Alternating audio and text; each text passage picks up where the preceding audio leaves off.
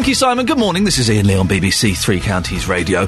It's a bit grim outside. It was quite unpleasant driving in. The last few days have been great driving in because it's been sunshine and the clouds have all been kind of a beautiful sort of pinky purple colour. This morning, it is miserable out there. Lots on the show this morning. We'll be talking about the Olympic slalom competition. Also, a little bit about the gymnasts who got bronze. Did you see that? I missed it. The first bit of huge controversy in the Olympics, and I missed it, where the Japanese complained and they went from 4th to 2nd. Loads of other stuff as well. We'll have an update on the Jimmy Savile auction from yesterday. Hey, I nearly stopped... Well, I did. I think I stopped a potential mugging last night. I got all brave and kind of... I didn't really do a lot, but I stood in between a man and a woman when I suspected the man was about to do something very, very naughty. So we'll talk about that later on. And loads of other stuff as well. You can call me, of course, anytime you want. 08459 455 555. You can text 81333. Start your text 3CR. And email 3cr@bbc.co.uk. See, there you go, you see. It's too early in the morning for me. I was trying to be all smooth there and flash, and I completely muffed it up. What I was trying to do was this. Call 08459 455 555. 08459 455 555. BBC Three Counties Radio. It was worth the wait. I think maybe I should just throw all attempts at trying to be smooth and professional out of the window. Because it's not going to work, is it?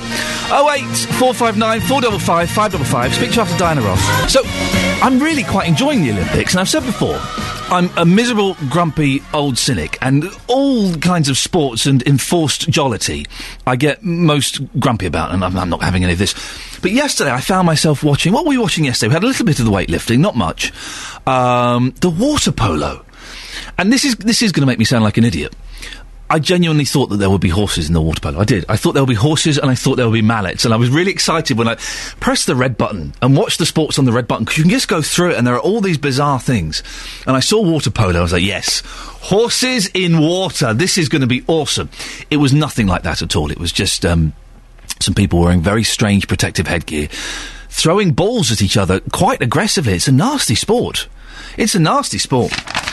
08459 455 555. Now, it was day 2 of the Olympic slalom competition at Hertfordshire's Lee Valley Whitewater Centre yesterday.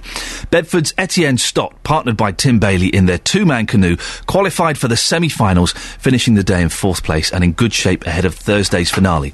Our reporter, Luke Ashmead, spoke to the pair after their second run. Yeah, I mean, I guess with this stage of the competition, it's really just a massive relief to... Get your campaign off to a start and, not falter at the first hurdle. But, yeah, it's really cool. It was an amazing experience to race like that. I think just the crowd noise and support is incredible, something beyond what we've ever experienced previously and perhaps likely to again, really. Does it spur you on? I mean, what was it like, that first moment? It was your debut today, of course, in the Olympic Games. What was it like, Etienne? Well, I mean, it was exciting, but we had a real... careful preparation. We had anticipated quite a lot as to what it would be like, and really the thing that doesn't change is what you're trying to do out there on the river. You've just got to look where you're going, try and get the boat where you want to go, and that doesn't change no matter what race. And we were really, really serious about what we did today. We were very determined, and that's what pulled us through, I think. Of course, the first heat really set it up for you, didn't it? I mean, that was important to set that time. Yeah, I mean, you'd always like to get a banker in straight away. Quite often we've been in the opposite situation, which does make the second run very, very exciting, which is, it's the kind of excitement you don't mind missing out on too much today, though, because, it's nice to know you're in and then you can give your second run a really good shot. And, unfortunately, the second run didn't quite manage to improve, I don't think, but we had some really good sections and it was pretty promising going forwards. You used the word relief. Is there that feeling? I mean, your focus, you said your preparation was right, but there must be an enormous sense of relief that you're in the semis. Yeah, there is, because in the days before a race, it takes a long time, It's been like, I guess, 2 weeks since the Olympics have really been here, since we've been wearing our Team GB kit. And it's just a case of just ticking those days down and trying to just keep cool. And, it's difficult. It was stressful. We were worried. There were points when we weren't happy and not feeling good and all these things. But at the end of the day, you line up on that start line, you just got to look where you're going, and that's what we really focused on, our process, and it was really good just to get it done and done it well as well.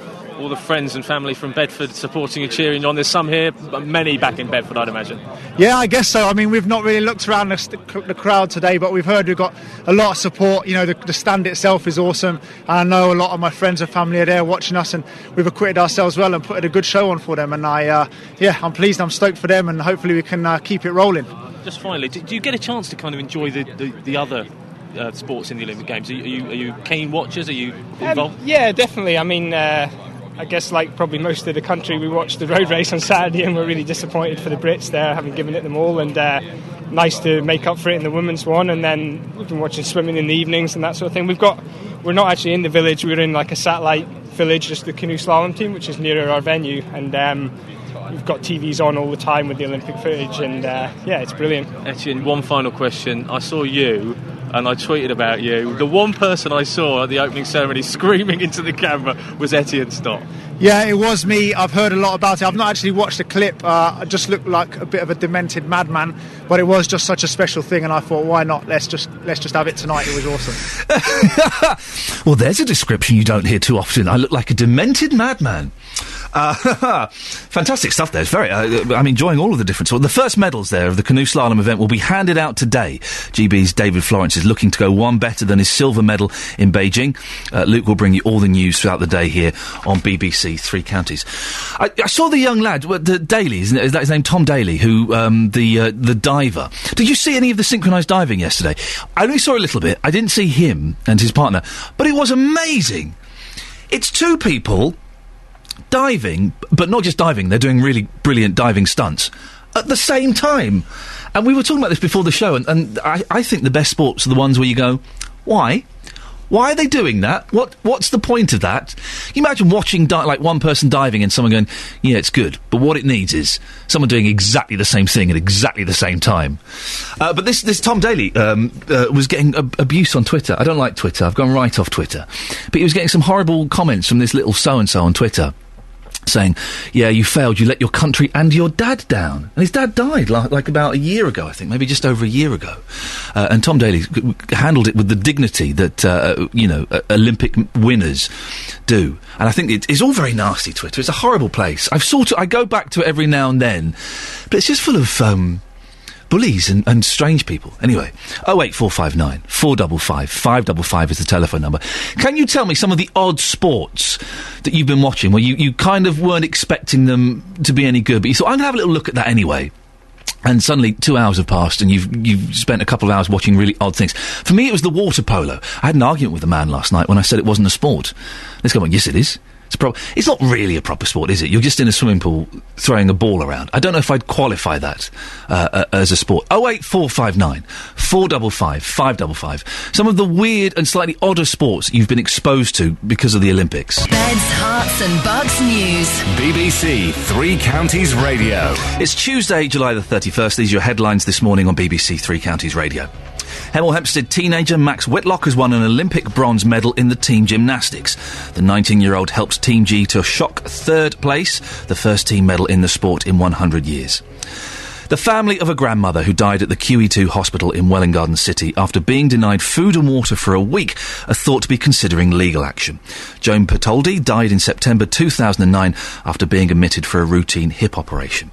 In sport, Watford have confirmed 7 new signings, including former Arsenal goalkeeper Manuel Almunia. I'm guessing that's how you pronounce his name. As you know, I don't know a lot about football. And QPR defender Fitz Hall. We'll have a full weather bulletin in a moment with Jim Bacon. And coming up, Hemel gymnast Max Whitlock will today wake up an Olympic bronze medalist. In the next few minutes, we'll hear from him and his other teammates. I was mentioning this yesterday. You don't get streakers anymore. We used to be the best at streaking, didn't we? Always like you get a football match and there'd be some naked bloke running along, or Wimbledon, there'll be a lady bouncing about. You don't get it anymore. I miss the streaking. Can we get... listen, obviously I shouldn't be abusing my position at the BBC to encourage, something so naughty as that, but, it would look good, wouldn't it? Let's have a quick look at the front pages before we get the latest weather. A lot of it is about the gymnasts winning the bronze medal. The Daily Telegraph. Gymnasts on a roll. Oh, that's clever. First Olympic medal for 100 years as Team GB takes bronze. Controversy as recount lifts Japan into silver medal position. How could you go from 4th to 2nd? I didn't see it, so I'm not in any way suggesting that there's foul play or anything like that. I'm sure it's all legitimate. But how could the judges be so wrong first time round? To go, oh yeah, hang on a second, let's recount. Oh no, maybe we should put them second instead of fourth. It seems a little bit odd. Lots of pictures of the gymnasts. Look at this on The Guardian. Wow, there's a photograph. Ups and downs. Christian Thomas competes on the horizontal bar yesterday. The British men's gymnastics team won an Olympic medal for the first time in more than 100 years. Oh, and there's controversy with the 16-year-old lady swimmer from China. I think that's the technical term. They're a lady swimmer. China's record win in pool suspicious, says top coach. 16-year-old insists she follows anti-doping rules after 400-metre record swim. She swam faster than the guy that won the men race, the male race, which is interesting. The Times, fantastic photo of one of the gymnasts doing really well and doing the splits in mid-air. The Independent, everything but the gold, but Britain can't get enough of the Olympics. Public enthusiasm for London 2012 has surged in recent days and revealed the full cost of the cull of public libraries. More than 150 libraries have been closed or put into the hands of volunteers in the past year owing to government spending squeeze. Are there libraries being run by volunteers? That's an odd way to go about doing it. The Daily Express. Oh, here we go. Married migrants benefits scandal. Okay, we've not had a married migrants benefits scandal story in the Express all week, so it's due one. We fork out bigger payments if husbands have several wives. The Daily Mirror. Tom Twitter troll Torment. Diving hero hits back over dad jibe. This is after some idiot was being an idiot. He came fourth in the Olympics. Imagine coming fourth in the Olympics. You'd be gutted you didn't win a medal, but you go, yeah, I came fourth in the Olympics. What about it? It's like when all the cyclists, the men's cycling team, were getting stick. They had a spokesman on the day after they came 29th in the race. And I heard one of them on 5 Live, and the guy in charge was getting stick. What he should have said was, yeah, but we won the Tour de France. Beat that. Don't care about medal. We won the Tour de France. The Sun wanted gold medal. Historic bronze for our brilliant gymnasts, but please, can we have just one gold? Any sport, we're not bothered. Oh, there you go. The Daily Mail, US attacks China over drugs row Supergirl swimmer. And it's asking a question that we kind of hinted at yesterday. A colossus, but has the time come for Macca to let it be? I like Paul McCartney, I like the Beatles, I like Wings, but maybe they've got a point. On FM, AM and online at bbc.co.uk/3 counties. BBC 3 Counties Radio. Hemel Hempstead teenager Max Whitlock has won an Olympic bronze medal in the team gymnastics. The 19-year-old helped Team GB to a shock third place, the first team medal in the sport in 100 years. Whitlock was asked if the success had sunk in yet. You know what, it really hasn't. I don't think it was sinking for a long time. We made history coming into the team final, and to get a bronze medal, that is unbelievable for us all, so it's just incredible. It was first announced that the team had taken the silver, but just 10 minutes later, the result was downgraded after Japan appealed against a pommel horse score. The BBC's commentary team said the drama shouldn't take away from the British achievement. What a shame, because we should be thrilled with a bronze medal, and what a shame to have it won in that way, really. They looked back at the video, they knew what they should have given it, and they couldn't hide. That was very brave, a brave decision, and it had to be fair, and it was fair. It had to be fair, and it was fair. One of Whitlock's teammates, Christian Thomas, said he'd always dreamt of being presented with an Olympic medal. It's an Olympic medal at the end of the day. I think it's what dreams are made of. I mean, when I was younger, that's all I think about is winning an Olympic medal, and here I am right now standing with a bronze medal. Silver, I know it would have been nice, but no, I couldn't complain at all right now. See, that's the attitude to have. Silver would have been nice, but I can't complain. Fantastic. I don't like all this. Oh, we need a gold. Oh, they didn't get a gold.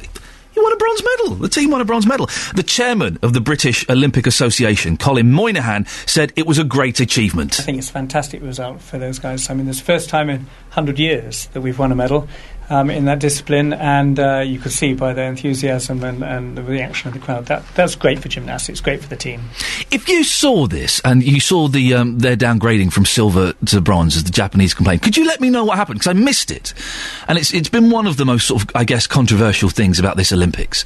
I guess the Japanese were right to complain, but it seems odd that the initial judges' score could be so out that they go from fourth to second. If you saw it, can you give me a call? 08459 455 555. Or you can text 81333, starting your text 3CR. Did you think that it was sporting of the Japanese to complain? Or did you feel a little bit cheated that we had a silver medal and it got downgraded to a bronze? 08459 455 555. Eddie Cochran, 3 steps to heaven. I am being reliably informed that at some point during the Olympic torch-bearing, there was a streaker to listener. Whether the policeman put his helmet over the gentleman's parts, I do not know. But I'm hoping... I miss that. That's a proper traditional British image. They should have had that in the opening ceremony. They should have had 100 streakers being chased by 100 bobbies. That's what you want. Yesterday we mentioned Jimmy Savile's stuff. Everything he owns is being sold off. Hang on a second. It's in the Daily Mail. I'm just saying that literally everything was being sold off. We've got his bubble car that went for £22,000. His Rolls Royce went for £130,000. That's fair enough. A box of washing powder went for £95. Jimmy Savile's box of Bold went for £95. Why would you do... Why would you do that? We asked for your weird memorabilia yesterday, but that has got to be the oddest. A box of Bold that was once owned by Jimmy Savile. It's obviously old. Oh, there's a picture of him on there as well. And it's old because it's 59.5 pence. I miss the halfpennies. I miss a halfpence. It just adds a little excitement to shopping. Loads of stuff went. It sold really well. £30,000 for a gold and diamond Rolex. You'd expect that. That kind of is probably the going rate, possibly bumped up a little bit by the fact it was owned by Jimmy Savile. A charity bought a sword and shield to decorate a Scottish retreat for £700. And Stuart Levin got Jimmy Savile's gold tracksuit for £550. Now listen, I'm a fan of Jimmy Savile. He was bonkers, but wonderfully bonkers. And, you know, TV and radio was I used to love his radio show. He'd award points for... And I didn't understand it as a kid. Why is he giving points out? It didn't make any sense. But he was fantastic. But why would you really want to spend that much money on a tracksuit that he wore? It seems odd. Really. I'll have a look at this article about Paul McCartney as well in the Daily Mail, saying maybe it's time for him to quit. What do you think? We talked about this a little bit, about his performance at the opening ceremony. I do love Paul McCartney. But has he, is he a little bit too old to be doing all that kind of stuff? 08459 455 555. On FM, AM and online at bbc.co.uk/3 counties. BBC Three Counties Radio. Good morning, you. This is Ian Lee on BBC Three Counties Radio, here until 9 o'clock. It's 6:35. There you go. Now, we were talking about the gymnastics yesterday, where Britain, Team GB, we have to call us officially. It's Britain, isn't it? Won the first medal in the gymnastics for 100 years. But there was controversy because we won a second. See, I'm already saying we. I had literally no part to play in that medal, but I'm kind of, getting it by default. We won silver, and then the Japanese had a little hissy fit, and they complained, and we got bumped down to bronze. Which is still brilliant, isn't it? But Joe in Letchworth has called in. Joe, you can explain what happened yesterday with the gymnastics, can you? I certainly can. I mean, I was just about to go to bed, and I had my cup of tea, and I thought, I'll just sit and watch this bit. And I think I was watching the highlights, to be honest. Joe, never have a cup of tea before you go to bed. You'll be up all night weeing. Oh, no, it's all good. It's caffeine-free. Okay, good lad, well done, okay. So, basically, the Japanese fella on the pommel horse, he was doing his routine, and you've got to admit, Ian, okay, those guys are just amazing on the bars, on the rings, on the pommel horse, don't you think? I didn't see it yesterday, but what I have seen of it is incredible. Of course it is. Just the strength and the skill involved is amazing. Yes, and basically the Japanese fella, he was on the pommel horse and he was doing his thing where he swings his legs around, and he lost a foot in, and lost a grip on his hand, and then he sort of slipped off. But because he finished his routine early, obviously he got knocked, his points knocked down. Yeah. Now what the problem that then the judges had was that they'd obviously then took points off, but what they didn't account for, and which is why the Japanese team then said, look, go back over the footage because that's not fair. Because he landed on his feet, even though he fell off, he still landed on his feet. Right. And so they had to give him the points that they took off for that, you see. But he fell off, though, Joe.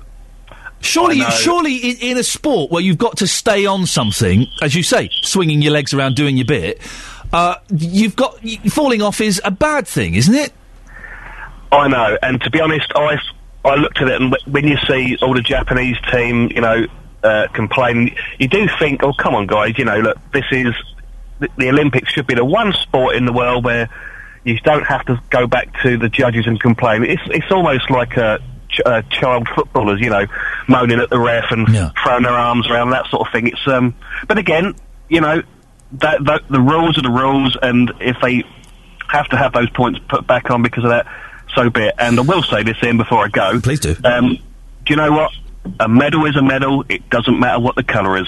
I don't get all this. Oh, come on now. We didn't get a gold. Oh, hey, bronze is fantastic, isn't it? Have you ever won a bronze in the Olympics? I certainly haven't. That still means, okay, that you're third best in the world. Yep.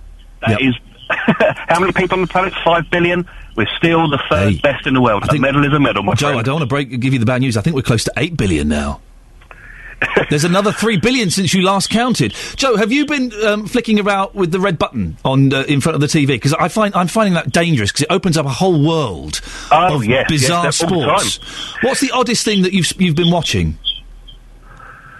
I don't know. I haven't really sort of gone into some of the really odd stuff. I suppose I need to have a good look. But I mean, I like the clay shooting. We tend to be quite good at that in this country. Right. We're not allowed to watch the shooting in my house. My my wife has drawn up a list of sports that she considers too violent for my 2.5-year-old. So all the guns are out. The judo's out. I really want to watch the judo. I love a bit of judo. Not allowed to watch that. It? No, not allowed to. Judo? Missed it. Not allowed to watch it. We've compromised. We're allowed to watch archery, but that I had to fight for the archery because she thought that was aggressive. It's just a pity that the public aren't allowed to watch the archery in the games. There we go. What do you mean the public aren't allowed to watch the archery? A non-ticketed event, as they described it, wasn't it? Behind closed doors. Hang on a second, Joe. I think we've got a BBC Three Counties exclusive here. The public aren't allowed to go and watch the archery? On a few days ago, they had the archery at Lord's, and it was described as a non-ticketed event. Right. So you had a lot of people turn up thinking, oh, fantastic, I don't need a ticket, I can just turn up and watch. But basically, it was being done behind closed doors, and there was a lot of people sort of very disappointed with Suddenly I'm suspicious. I don't know if you ever had a go on, what do they call those? Bow and arrows, I guess is the technical term. But that's a fun thing to do. I had a day doing that once, and it's really difficult. You think it'll be easy, but it's the tension in that bow is quite a tough thing. Yeah, so it's, but again, it's something that we used to be, very, very good at. But it's Robin Hood, isn't it? Joe, listen, I'm gonna anoint you my odd sports correspondent. Could you watch something a little bit weird for me today and give me a call tomorrow and let me know what it was? I certainly can. There we go, Joe. Just before you go, Ian, yes, I'd love to say you are a breath of fresh air on the BBC, my friend. May God bless you for that. You'd love to say it, but unfortunately he can't because he doesn't believe it. Joe, thank you very much. Speak to you tomorrow. By the way, the position I've given you, there is no financial reward. You're doing it just for the love of BBC Three Counties Radio. An open-air Shakespeare festival is celebrating its 63rd year by giving a particularly Jubalympic feel, I just said the word Jubalympic, to their production, which starts today.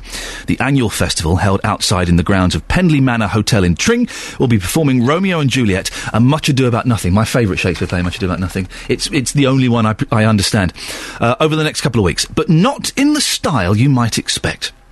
Our reporter, Tom Allnut, caught up with the artistic director, Sarah Brampton, to find out what the festival's all about. Would he that had the steerage of my course direct my sail?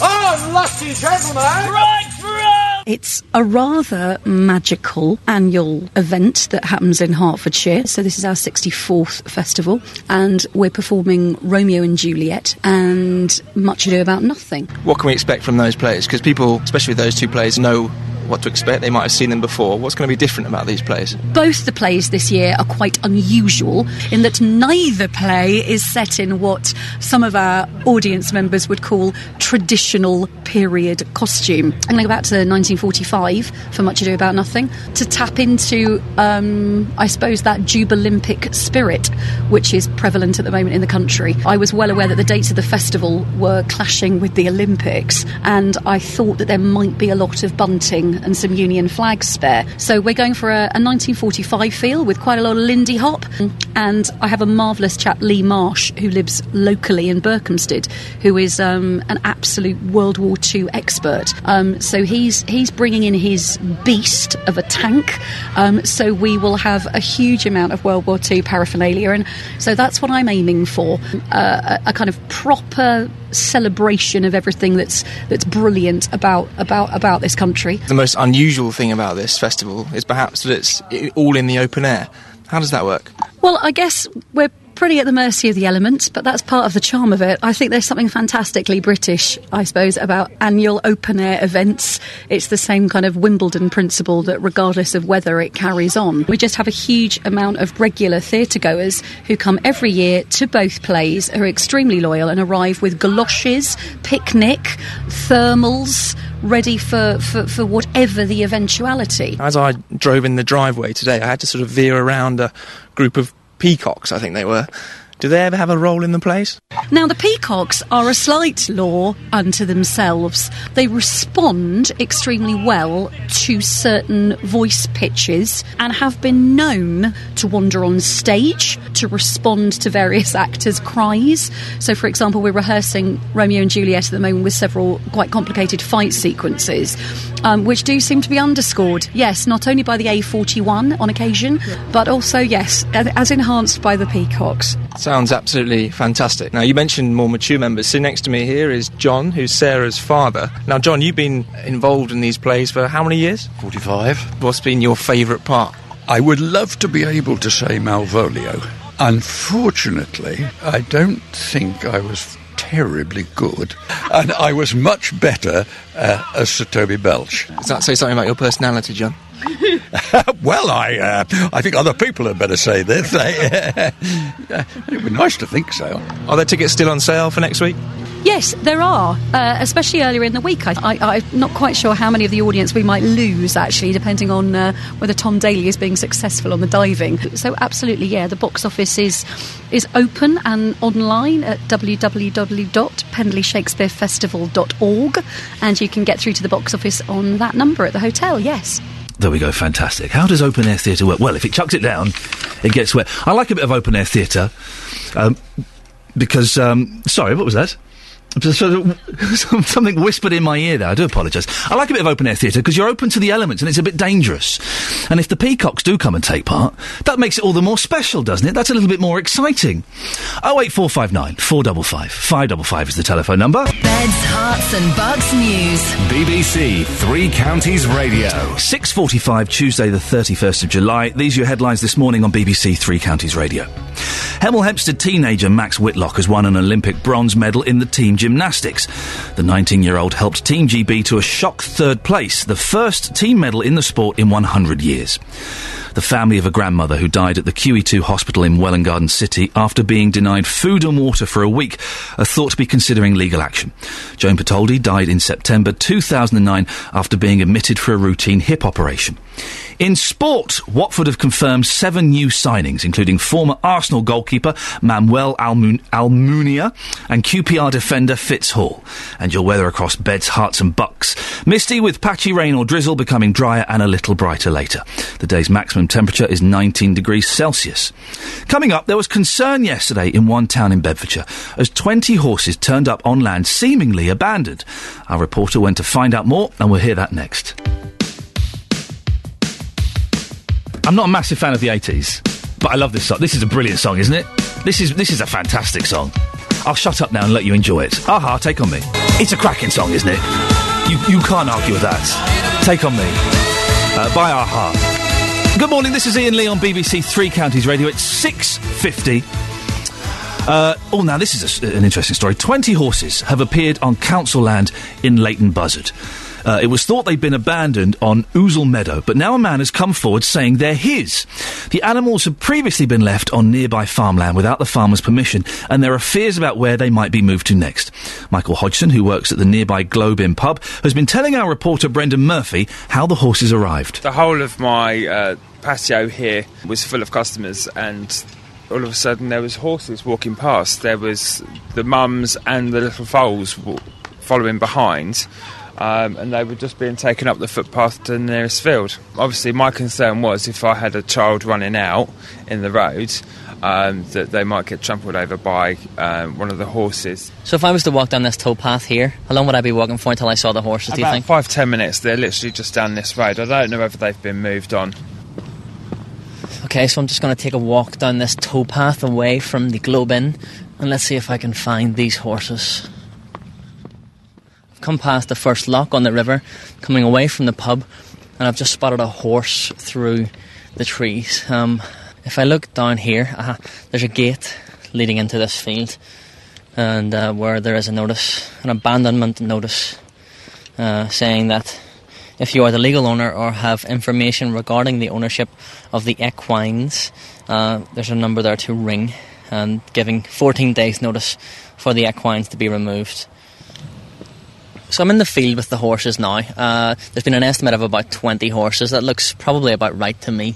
I've met a gentleman who's walking his dogs through the field. What's your name, sir? My name's Martin. Whenever you're walking through this field here, is this something that you do regularly?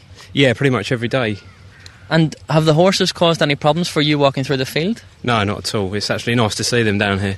And do you think that it distresses the horses at all? I don't think so. No, they seem really tame. They're happy with the attention that I've seen that they're getting. Okay. Hi, I'm Rebecca and I'm from Leighton Buzzard. Rebecca, I've just walked into this field where the horses are, and you were quite tactile with the horses. You were up close with them, and you must have previous experience with horses, because it's quite intimidating for me to walk into that field. Oh no, you're absolutely fine. You can tell, obviously, the mares that are with their foals, you just leave the foals away, see if the mares want to come over to you. But yeah, I took a bit of carroting with me, so they were quite happy to come over and talk. I mean, they all seem quite friendly, so obviously they've been well handled. I mean, they've got no injuries on them or cuts, and they look all in very well condition from what I can see. So you said to me that you ride. Does that mean that you can spot a healthy horse then, obviously? Well, yeah, I think anyone that knows quite a bit about horses, you can tell. I mean, they all look quite well. They've got bright eyes. They've got good coats. None of them are, looking straggly and skinny. I mean, they all look quite well looked after. But you're not a vet, are you? No, I'm not a vet. No. There is access to water where they can drink from down at the back of this field, is there? I believe that there's a river just down the back there, but I don't know, if I did have a look down there, but there's quite a steep bank, and there was a few hoof prints, so it looked like horses slipped down there. But, they should have, water containers or something if they were going to be left in here. Just walking back from the field where most of the horses are, passing another field where there's a pond where some of the horses are drinking from. There's 6 adult horses and 1 foal, it looks like to me, drinking from like a little pond, but it looks like quite a muddy pond. Don't know how clean that water is, but there is evidence that the horses have found water here at least anyway. And Leighton Linslade Council say they've been told by the owner that the horses will be removed within the next 2 weeks. How can you just move 20 horses and just leave them in the field without anybody noticing? That seems odd, isn't it?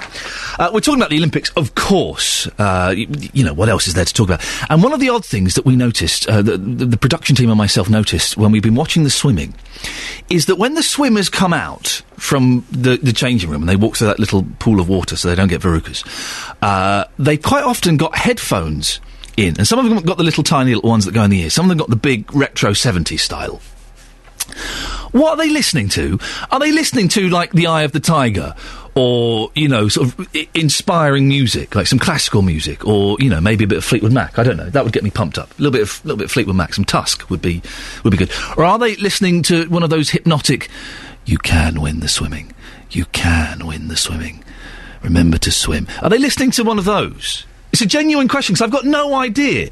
Is it, I would imagine that they're listening to some sort of music that helps them focus and, focus on what they're about to do and ignore the crowd. But if I was going to swim for my country, I totally want to hear the crowd cheering me on, because you're not going to get that again, or not for a long time. Can someone give me a call? 08459 455 555. What on earth are the swimmers listening to when they come out? And some of them come out. I saw one British lad on Saturday, I think it was. He came out very cocky, had a real swagger to him. He had his reflective goggles on. I don't like the reflective goggles. There's no need for that. And there's music on, and he was a real little, sort of cocky so-and-so, strutting about like that. I thought that was a bit odd. So can you tell me, what are they listening to? Or you can have a good guess as well. You can text me on this, 813-333-3CR. What would be good music for a swimmer to strut out to? And they don't do it on any other sports, do they? You don't see. I would have thought some of the cyclists might have had their. I nearly said Walkman. That shows how old I am. Might have had their iPods on, pumping out some tunes to keep them motivated and keep them going. 08459 455 555. So anyway, I was out last night in central London, very late. I was doing something for 5 Live. Bizarrely, we were on the London Eye, so we were going around the Eye with a gospel choir, like, as you do.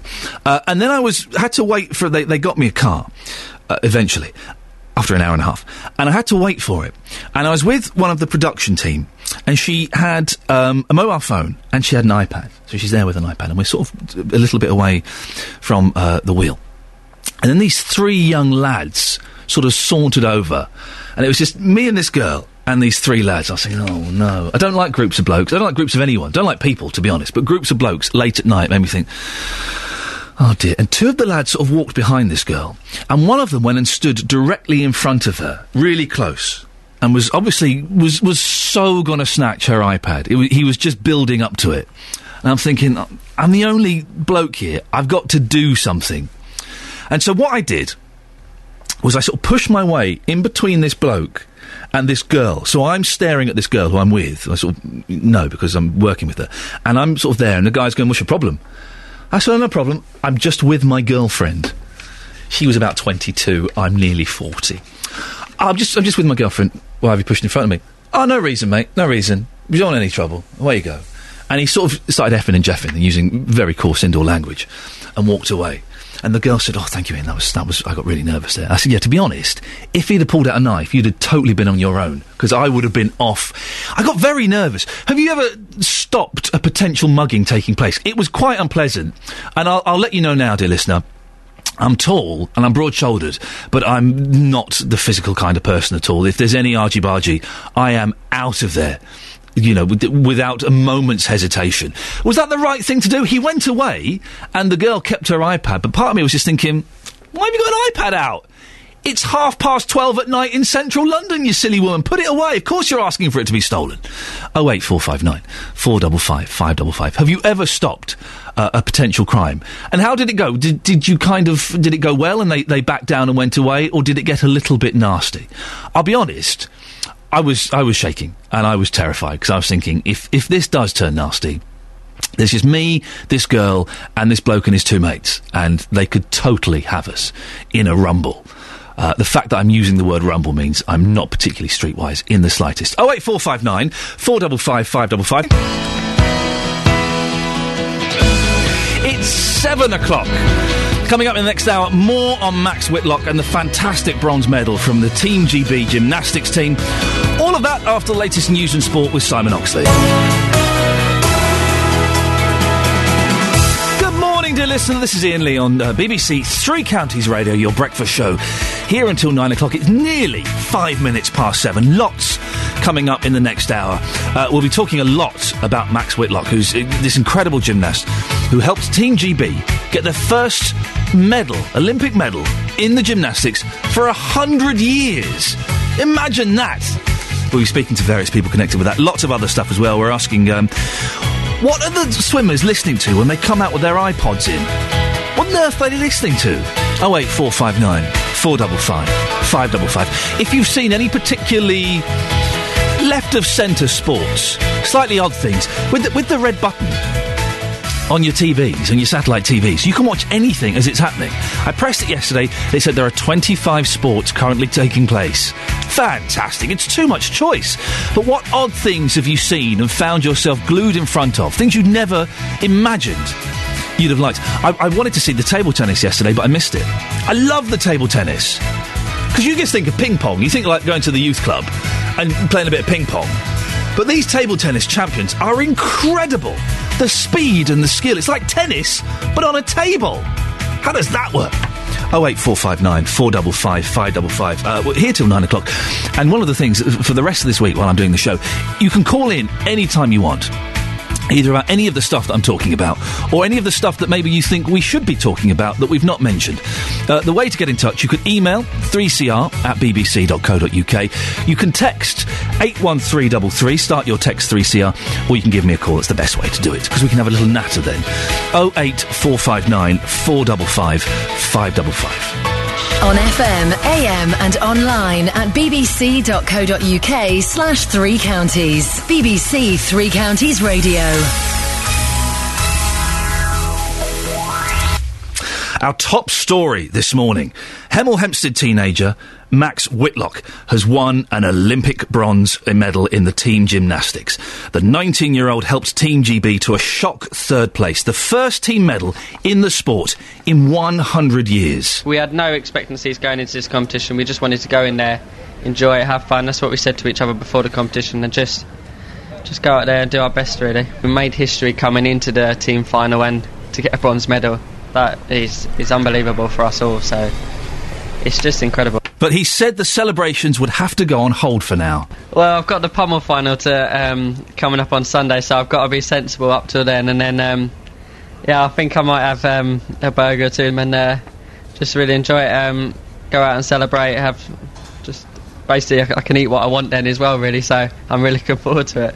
It was first announced that the team had taken the silver, but just 10 minutes later the result was downgraded after Japan appealed against the pommel horse score. The BBC's commentary team said the drama shouldn't take away from the British achievement. What a shame, because we should be thrilled with a bronze medal, and what a shame to have it won in that way, really. They looked back at the video, they knew what they should have given it, and they couldn't hide. It was very brave, a brave decision, and it had to be fair, and it was fair. We'll bring you more on that in the next 15 minutes. And we've already had someone who called in and explained why the Japanese appealed. But the Japanese fella fell off the horse. He landed on his feet, but he fell off the horse. Is that really good enough to win a silver? We'll talk about that more a bit later on. 08459 455 555. But first, let's turn our attention to the grandmother who died in a Hertfordshire hospital after being denied food and water for a week. Joan Patoldi died in September 2009 after being admitted to the QE2 hospital in Welwyn Garden City for a routine hip operation. The 76-year-old was put on a nil-by-mouth diet, meaning she couldn't eat anything before the operation. The surgery was delayed several times. 1 week on, she still hadn't eaten or had her operation. Tragically, she never recovered. The hospital are led to believe the family are considering legal action against the trust. Gary Fitzgerald from Action on Elder Abuse told BBC Three Counties Radio that legal action should be taken against the individuals who let this happen in the future. If we had an older person who was mugged on the street, we would be outraged if they were seriously hurt, and we'd be calling on the police to take immediate criminal action. If something similar happens to someone in a hospital ward, the regulator will give them 14 or 28 days to say what they're going to do about it. And there's no feeling that there's a consequence or a serious implication for people when they can neglect people as badly as this. And I think the first thing we've got to start with is if you move into care, if you work in health, there are many people around you providing good care. If you don't do it, then there should be action taken against you, and that should include criminal action if you allow somebody to die. Well, that was the view of Gary Fitzgerald from Action on Elder Abuse, who says neglect in medical care should be criminalised. Just think about it for a second. Imagine if that was your mum, or your nan, or your granddad in that situation. It seems incredible, doesn't it? When we go to hospital, or we, allow relatives to go to hospital, we expect everything to be covered and catered for. And I've got to be honest, for the most part, my experience with hospital, for the most part, has been excellent. I take my little boy to the hospital yesterday, and they were superb. Absolutely superb. I have seen one or two things that have left me scratching my head, though. Peter Gibson is from East and North Hertfordshire NHS Trust and joins me on the phone now. Good morning, Peter. Good morning. Peter, this is obviously a very tragic case. The coroner gave a narrative verdict, but the question is, how is it that a 60-year-old woman was left to undergo an operation when she was so weak and denied food and water? She didn't have anything to eat for a week. Well, look, I'm not going to defend what happened back in 2009. Just a couple of clarifications. One, it wasn't a routine operation. She'd actually fractured her hip, and it was an emergency operation that has to happen within 36 hours. But the problem we had back then was that the unit that does it also did emergencies. Real emergencies, life-saving, trauma, crash, car crashes, that sort of thing. And the problem was it kept getting cancelled because of other operations. Now, she was on a drip, so she was hydrated, but they did keep her nil by mouth, which today wouldn't happen. Peter, sorry, let me interrupt. That will undo that. And there were thorough investigations at the time, and everything has been changed. Peter, can I just say, there are two things you mentioned there. You said it wasn't a routine operation, so why was it kept getting put off? And if it was kept getting put off, why didn't they give her some food?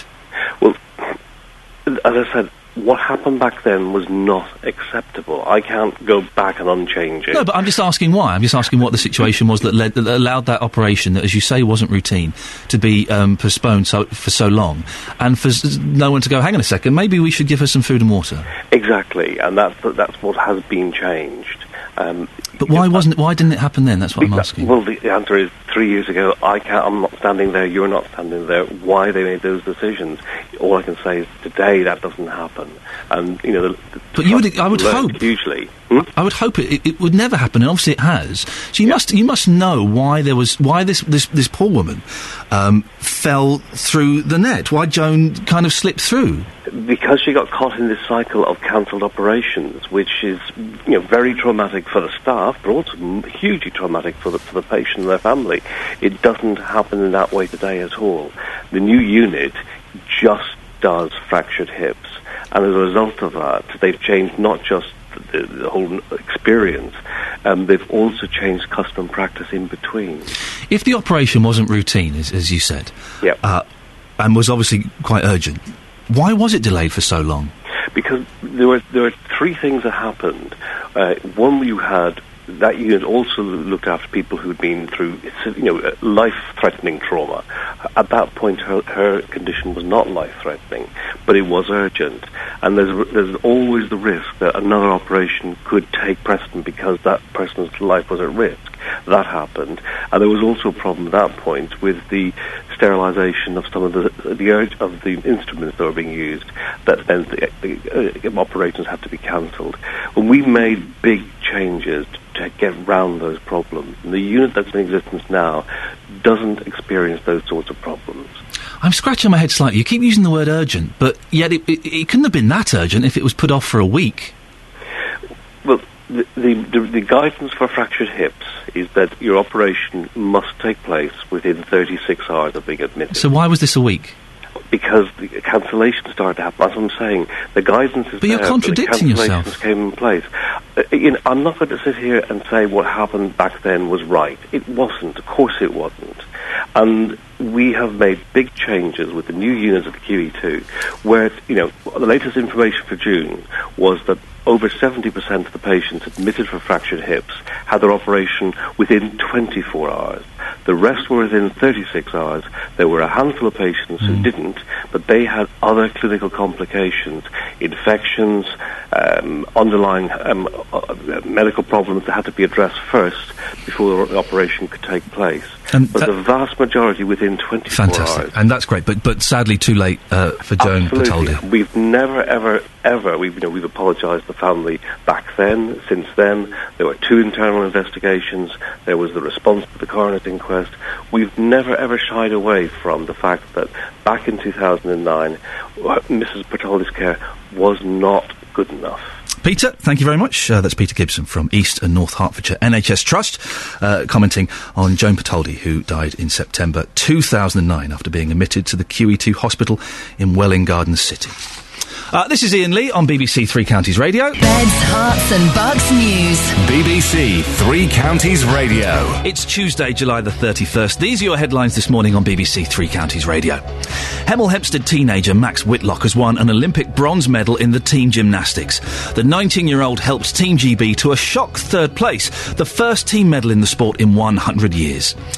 The family of a grandmother who died at the QE2 hospital in Welwyn Garden City after being denied food and water for a week are thought to be considering legal action. Joan Patoldi died in September 2009 after being admitted for a hip operation. In sport, Watford have confirmed 7 new signings, including former Arsenal goalkeeper Manuel Almunia and QPR defender Fitzhall. We'll have a full sports bulletin with Simon in 15 minutes, and we'll have weather soon with Jim Bacon. Coming up, we catch up with our reporter at the Olympic Park to hear more on Max Whitlock's victory with the rest of the Team GB gymnastics squad yesterday. You can text in at any point, of course. I prefer the phone calls, but the texts are lovely. 81333, start your text 3CR. Ben, we talked about having streakers, and Ben has reminded me, we did have a streaker on the Olympic torch relay. It was in Oxfordshire. Do you remember? I missed it, but I'm totally going to YouTube it. One of the things we are great at in this country is streaking. I want to see some streakers in the sports. That would liven things up a bit. I want to see... You don't see policemen with their helmets off chasing naked men trying to put them over their winkles. You don't see that anymore, do you? I don't think I can say that, winkle, on the BBC, but I've just said it twice. And Dave in Luton has texted him, when does the Olympics end? I'm so fed up with it all now on radio and TV. You've got a little bit longer to go, I'm afraid, David. Quite a bit longer. Alan is in Harpenden. Good morning, Alan. Good morning. Good morning there. Ian, yes. Alan, what are the swimmers listening to when they come out to the pool? Well, my suggestion is, and it's a bit of a groaner, it's Aqua, we belong to the sea.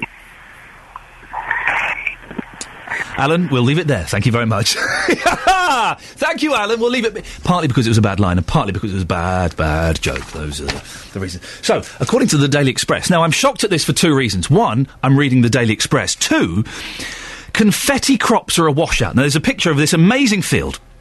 Delphinium crops, all these different... These mauves and purples and pinks and whites. And because of the rain, the confetti crop this year is at an all-time low. I thought confetti was just paper. I didn't know you could buy... There's like... Hang on a minute, that means that my family were quite tight at my wedding. Because they just chucked the paper stuff. I didn't know you could get flour confetti. My wife's half Greek, so we had rice thrown at us. That's not fun. Like proper hard rice. Just big lumps of rice chucked at you. You've just come out, you've just got married, and you've got a load of people, some of whom I can't understand. And one of the joys of going on holiday with the family in Greece is they all speak Greek. I don't speak Greek. I had lessons. The Greek language is the hardest language in the world. Ta Ellinika ine periploka. It's ridiculously hard, right? So we go on holiday to Greece for 2 weeks, and I just take a load of books, and I can just sit there reading books because my wife and all her family are talking in Greek. And every now and then, one of the Greek cousins or something will say something in sort of English to make me feel involved. And I go, yeah, no, thank you. Back to the book. It's wonderful. 2 weeks of pure peace. But the confetti crops are suffering this year because of the bad weather. I didn't know you could get proper flour confetti. I feel a little bit cheated by just having the paper stuff.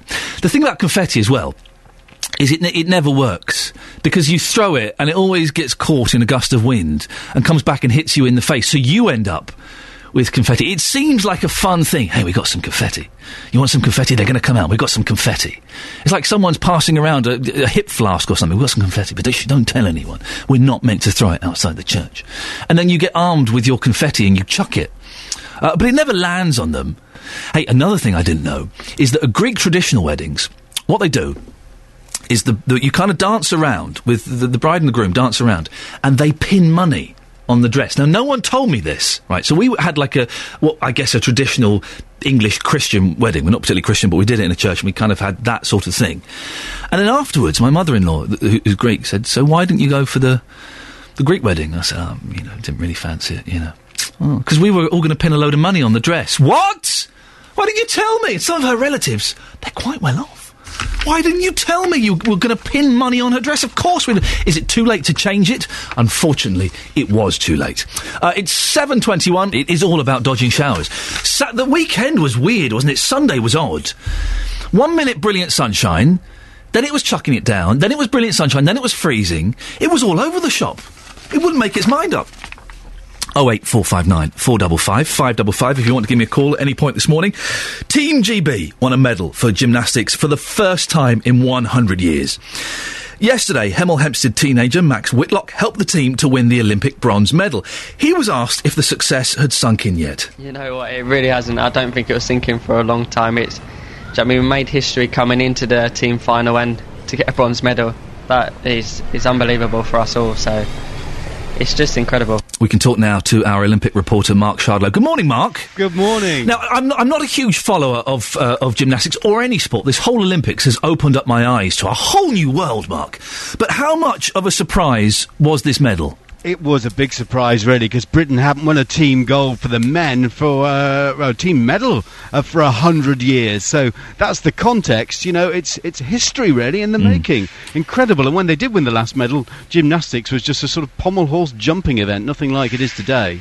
I love the way you said pommel horse with such contempt, Mark. It was fantastic. Remind us what happened, because I was sort of looking on Twitter, and first of all we got a silver, didn't we? And then what happened? Yes, the Japanese had got penalised for the dismount on a pommel horse. They appealed. Britain had silver for around half an hour, but the appeal was upheld and it went back down to bronze. But let nothing take anything away from the likes of Max. What an achievement from those 5 lads. But the Japanese fella fell off the horse, didn't he? Now, I don't know much about gymnastics, but surely that's a bad thing. Well, I'd have thought it's a bad thing. I'm not the gymnastic expert either, but I put my faith in the judging and the judges' system, and he must have performed pretty well whilst on it. And when he came off it, well, I guess that didn't count so much. I suppose it's the line of when the routine is over or not that counts. I feel sorry. I think it was the Ukrainians who were bronze, and then they got bumped down to 4th, and just a pat on the back. That's the hardest position, isn't it? When you think you've got a medal for a moment. I mean, I think the lads, as they said, you know, silver would have been amazing, but bronze was still just beyond their dreams. Well, there've been some of the paper saying it's not good. We've not won any golds yet. Hang on a second. We've won winning any medal in the Olympics, Mark. I don't know about you, but if I won anything in the Olympics, I'd be more than happy with that. My mum would be proud. That's the main thing. Well, I just think the inspiration, you know, you've got a local lad, Max, who trains down at the Basildon Sporting Village, and all the people who go down there on the gymnastic classes from, you know, tiny tots to the older ones. How inspirational is that for them to know that an ordinary lad from their club can go to the Olympics on the world stage and get a medal for the first time in 100 years. That is staggering. It is exciting. Now, you spent all of yesterday in the aquatics arena. What were your highlights? Yeah, I'm here again this morning where you might just hear they're doing a few running repairs. The highlight was a gold for a British schoolgirl called Ruta Melatute, except she swims for Lithuania. Oh! Yeah, she's a sensation. I don't know if you saw her last night. She was blubbing away like anything on the podium with her gold medal. It was an amazing surprise, and she moved to this country 3 years ago with her dad. And Mum died when she was small in a car crash, and Dad came over here for a lifestyle change. She was picked up by Plymouth College, trained in this country. Her coach is British, the structure's British. She just doesn't swim for this country. And also her school buddy Tom Daly goes to the same college, and Tom was heartbreakingly close to a medal. He finished 4th in the diving, an agonising position after messing up his 4th dive with Pete Waterfield in the synchronised highboard diving. They're obviously doing something right at that college then, if they've got 2 champions. That girl was 15 years old, and I was listening on 5 Live last night, and they played the reaction of her schoolmates who watched it when she won the gold medal, and they went bonkers. Imagine going back into school at the start of term in September. What did you do in the school holidays? Oh, I played on my Spectrum and watched Knight Rider. What did you do? Oh, I won an Olympic gold medal. It's incredible. She's 15. Yeah. Do you have... Mark, you probably don't know the answer to this, but do you have any idea what the swimmers are listening to on their headphones when they come out? You know what, I'm looking at, what I think it's a diver who's just come down to the pool ahead of me now. It's a British diver. It might be Tanya Couch, because she's in the pool later today. She's got those headphones on. I think some of them like the beaty beat music. Oh, right. That always used to be the sort of stuff they want, you know. But now I'm hearing that one or two are actually favouring something more calming as they come out, a bit of Adele, just to sort of relax themselves. Mark, maybe that's why we haven't got golds, eh? You have a young man's voice, but you have just given yourself away as being a very old man by using the phrase beaty beat music. Any more medals on the horizon? What's happening today? Yeah, I'm looking at the eventing this morning. We're in silver, and if we can just overhaul those Germans, then it could be gold after the show jumping discipline. The team and individual come on Zara Phillips. We've got Couch and Barrow on the diving board this afternoon. We've got the women's gymnasts at tea time with Beth Tweddle, but it's the team event. Not sure we're going to get a medal there. And also later today, David Florence in the canoe slalom. He could be the man getting the first goal for Team GB. Mark, fantastic. No doubt we'll speak to you again later on in the week. That's our Olympic reporter, Mark Sharver. And I was on the London Eye last night, doing some nonsense. And at the very, very top, you could see into Horse Guards Parade, and you could see them playing beach volleyball. This was like 11:30 at night. And it kind of, I'm really gutted that I've not got any Olympic tickets now. I'm really kind of thinking, I wish I got something. Terrible mistake of me not to get anything. I'm still looking to, I'm finding out exactly when my little boy is going to be away on holiday, and we're still going to hopefully get some tickets for the Paralympics. And if you've been kind of thinking, well, the Olympics tickets, they're a bit expensive. Paralympics tickets, they're 10 quid, 20 quid, superb. Because I don't want to spend £75 on a ticket for my 2.5-year-old boy, because he'll get bored after 20 minutes. But if you're spending a tenner, 20 quid, you can kind of justify that, can't you? Across beds, hearts and bucks, this is BBC Three Counties Radio. Thank you very much, Simon. It's 7:35. This is Ian Lee on BBC Three Counties Radio. There's a report in the Mirror. Top tips for getting to sleep. We'll go through that later on, because I'm struggling to sleep at the moment. You would think that doing a show like this, where you have to get up at 4, and that I would sleep really well. I'm sleeping terribly. If you've got any sleeping tips, could you let me know? There are 21 tips in this report in the Mirror.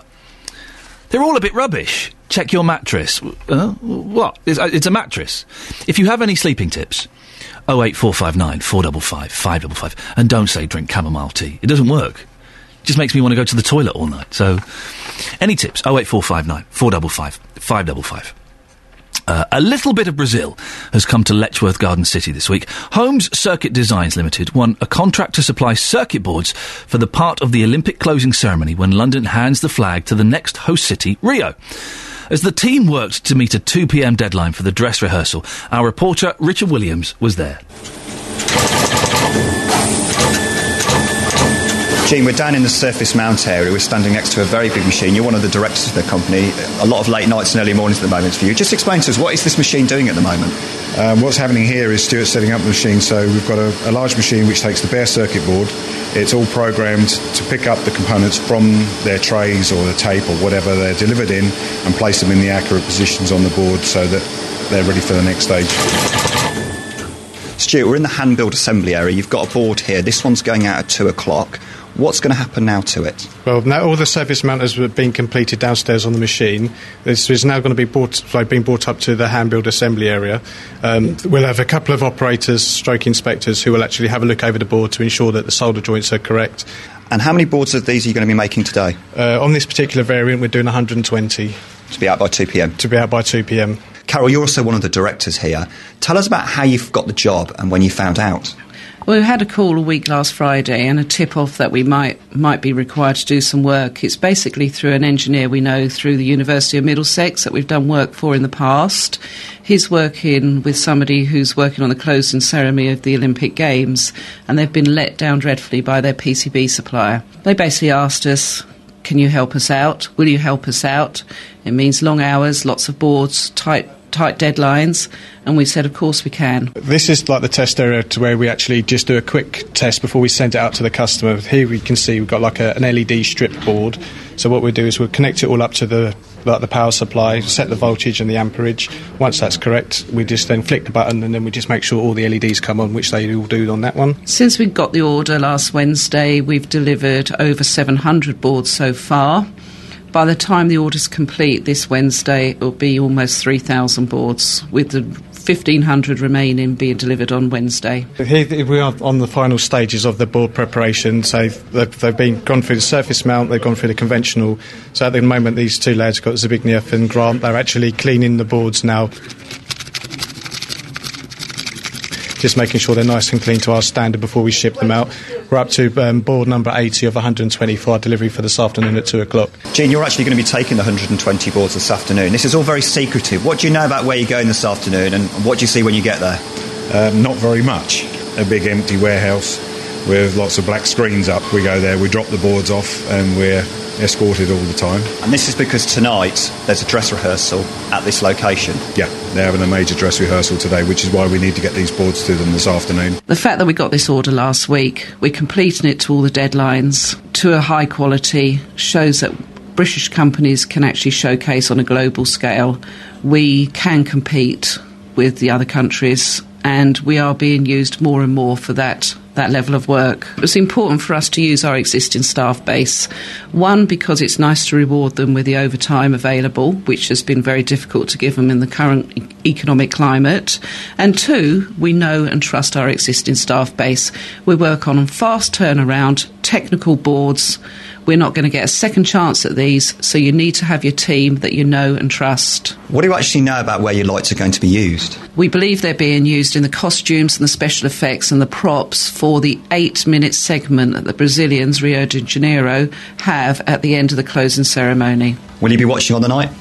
I certainly will. Fingers and toes crossed, and then celebrating afterwards. Do you actually know if you're going to be able to be there on the night yet? I'm hoping we can. And if we can't, then we're going to have a massive staff party to celebrate our achievements. And they are an achievement, really. What we've managed to do in the last week has been fantastic. And all the staff have pulled together. And I'm very, very proud of them. Oh, good for them. It's good to hear a local business doing well. You did think, though, when the guy was talking to the reporter, Richard Williams, we've got to get this done by 2. He was kind of saying, yeah, could you stop interviewing me now, please? I've actually got to get this finished.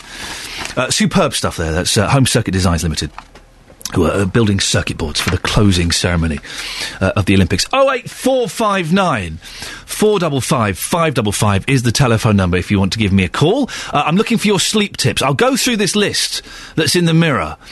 A lot of them I'm not convinced by. But we'll do that in a minute. Let's go to Ophelia in Luton. Good morning, Ophelia. Morning. How are you? I'm all right. Do you know what? I didn't get much sleep last night, which is why I'm looking for sleep tips. Have a sauna. Sorry? Go to the sauna and... Are you inviting me? No. Oh, sorry, I misunderstood. I do apologise. Would that help, Ophelia? It does.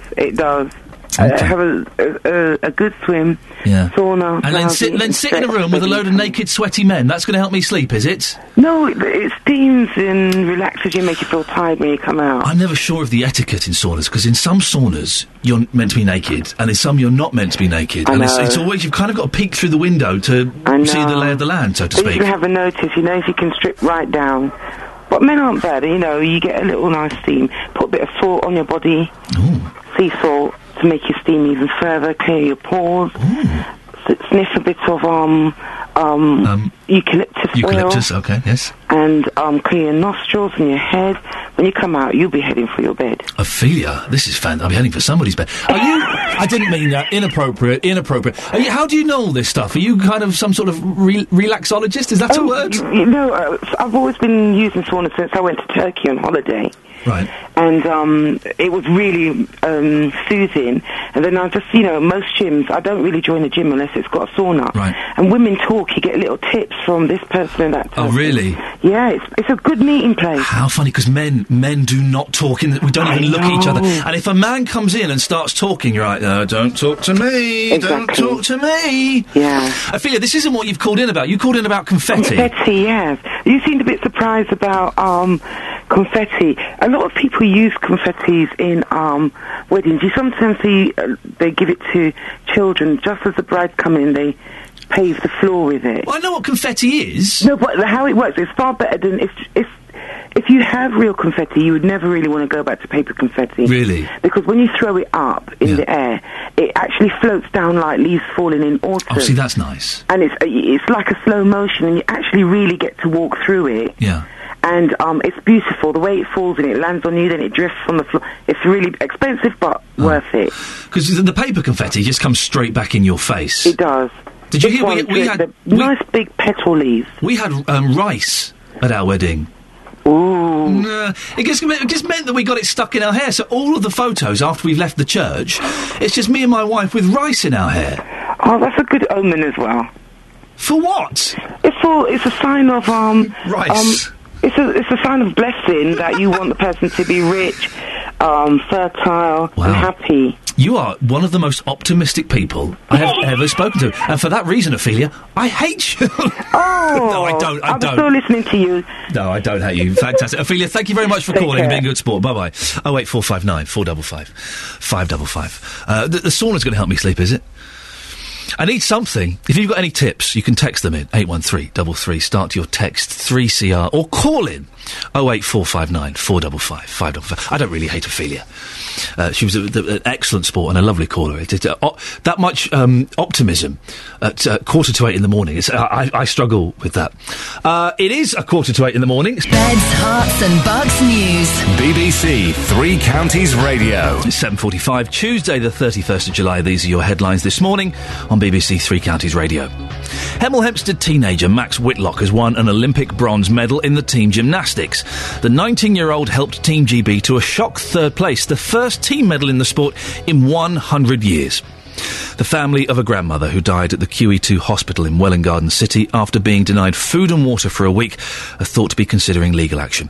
Joan Patoldi died in September 2009 after being admitted for a hip operation. In sport, Watford have confirmed 7 new signings, including former Arsenal goalkeeper Manuel Almunia and QPR defender Fitz Hall. The weather for Beds, Hearts and Bucks is not great today. I do apologise. Misty, with patchy rain or drizzle, becoming drier and a little brighter later. The day's maximum temperature is 19 degrees Celsius. Coming up, we hear from a couple from Bedfordshire who say they are appalled that a cat they've been looking after appears to have been shot by an air rifle. Our reporter has been to meet them. Your sleep tips are coming in thick and fast. Thank you very much. 81333. Start your text 3CR. Or do call in. It's nice to have a talk, isn't it? 08459 455 555 is the phone number. Now, this is an incredible story. 2 animal lovers from Luton have been left shocked and disgusted after finding the stray cat they've been feeding had been shot. John and Julie Ryder from Round Green took the cat to the vets after noticing it was limping. They were horrified when the vet said the root of the problem was an air rifle pellet lodged under its front leg. Our reporter Jenna Benson went to meet Julie to find out more. He's been coming around, he's been around the area for a couple of years, and it's been about the last 4 or 5 months I've noticed he's got quite skinny. So I started feeding him, as you would. You don't want to see him go hungry. And then slowly over time, I was able to stroke him when I was feeding him, and now he's slowly coming into the house, and yeah, that's it. He's progressing into the house more than anything. And a couple of weeks ago, you noticed that he wasn't walking so well, and you thought he must have an injury. Yes, he was limping for a little while, and we thought he might have had a bite. So we thought, well, nature, you'd just heal it. As the days went on, it gradually got worse, and then last Thursday we saw him, and he couldn't put any weight down. He was holding it up, and he was in a sorrowful state. So we waited until he came in and pinched the rest of the cat's foods, and shut the door and tried to grab him. And being responsible pet owners and lovers of cats as well, you did the right thing and you took him to the vets. Well, I think anybody would, and well, normally I would hope anybody would, because you don't want to see any animal in pain. It's just not wrong.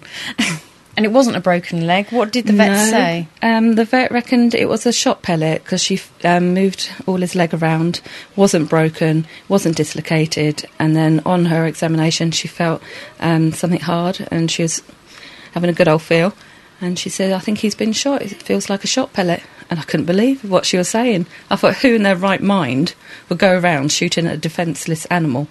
And this is something that the vet said was becoming more and more common. Yes, they've had quite a few in recently, shot pellets. So, yeah, the people who have got them are just not responsible and shouldn't be allowed them. So I don't agree with guns anyway, whether they're pellets or proper guns.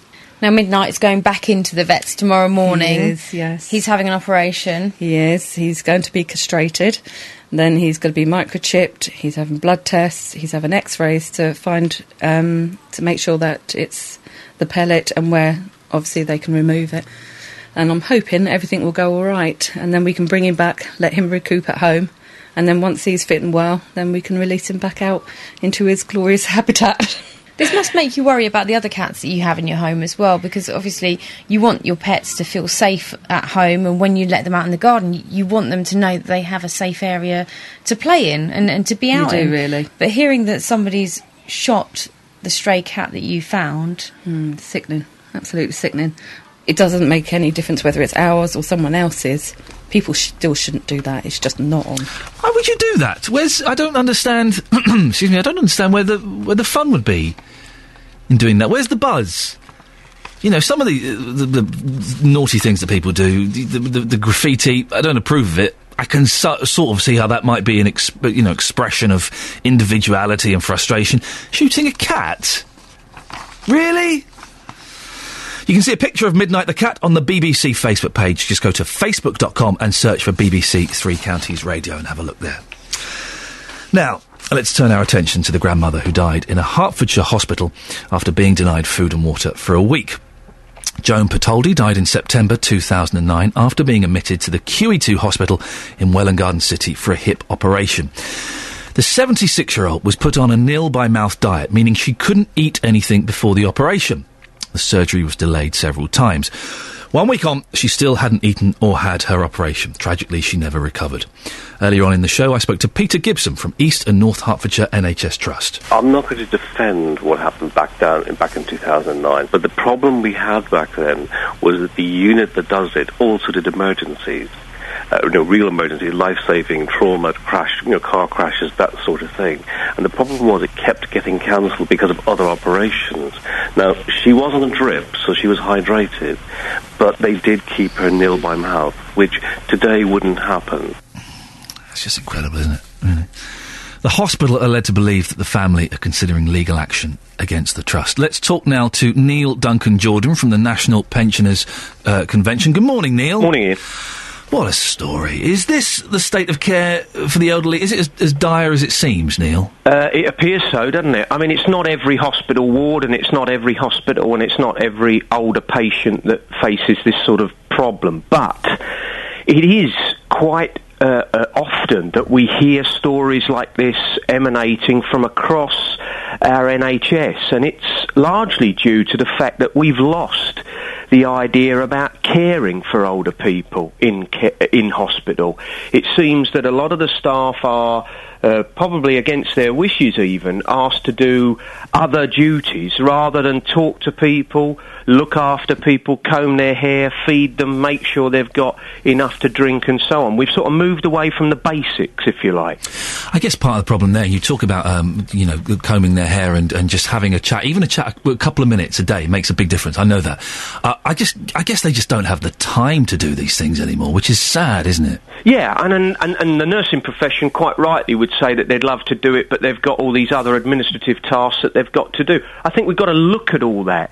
We've got to make sure that those going into the profession want to be there and are professionals with a sort of vocational attitude, if you like. We've got to make sure that they're properly trained, but we've also got to put the patient first and the admin second. We've got to make sure that older people in particular, the ones who often fall through the net, they may not be the most articulate, they might feel a bit frightened or whatever in certain situations, they might be ignored. Some hospitals have got poor culture when it comes to dealing with older people. These are the ones that get put to the back of the queue. And it would be great if we said this was just an isolated incident, but it isn't. There's been many investigations and inquiries into the way in which older people are treated in hospital, and they're pretty shocking. Surely the culture has gone... And by the way, I'm not knocking the NHS. I love the NHS, and I took my little boy in yesterday, and they were amazing, and I have taken my mum in for various things, and for the most part they've been amazing. But even with my mum, who's not particularly old, but I have kind of seen things where you kind of think, I don't know if that's actually appropriate, or if they're paying her the attention that she deserves.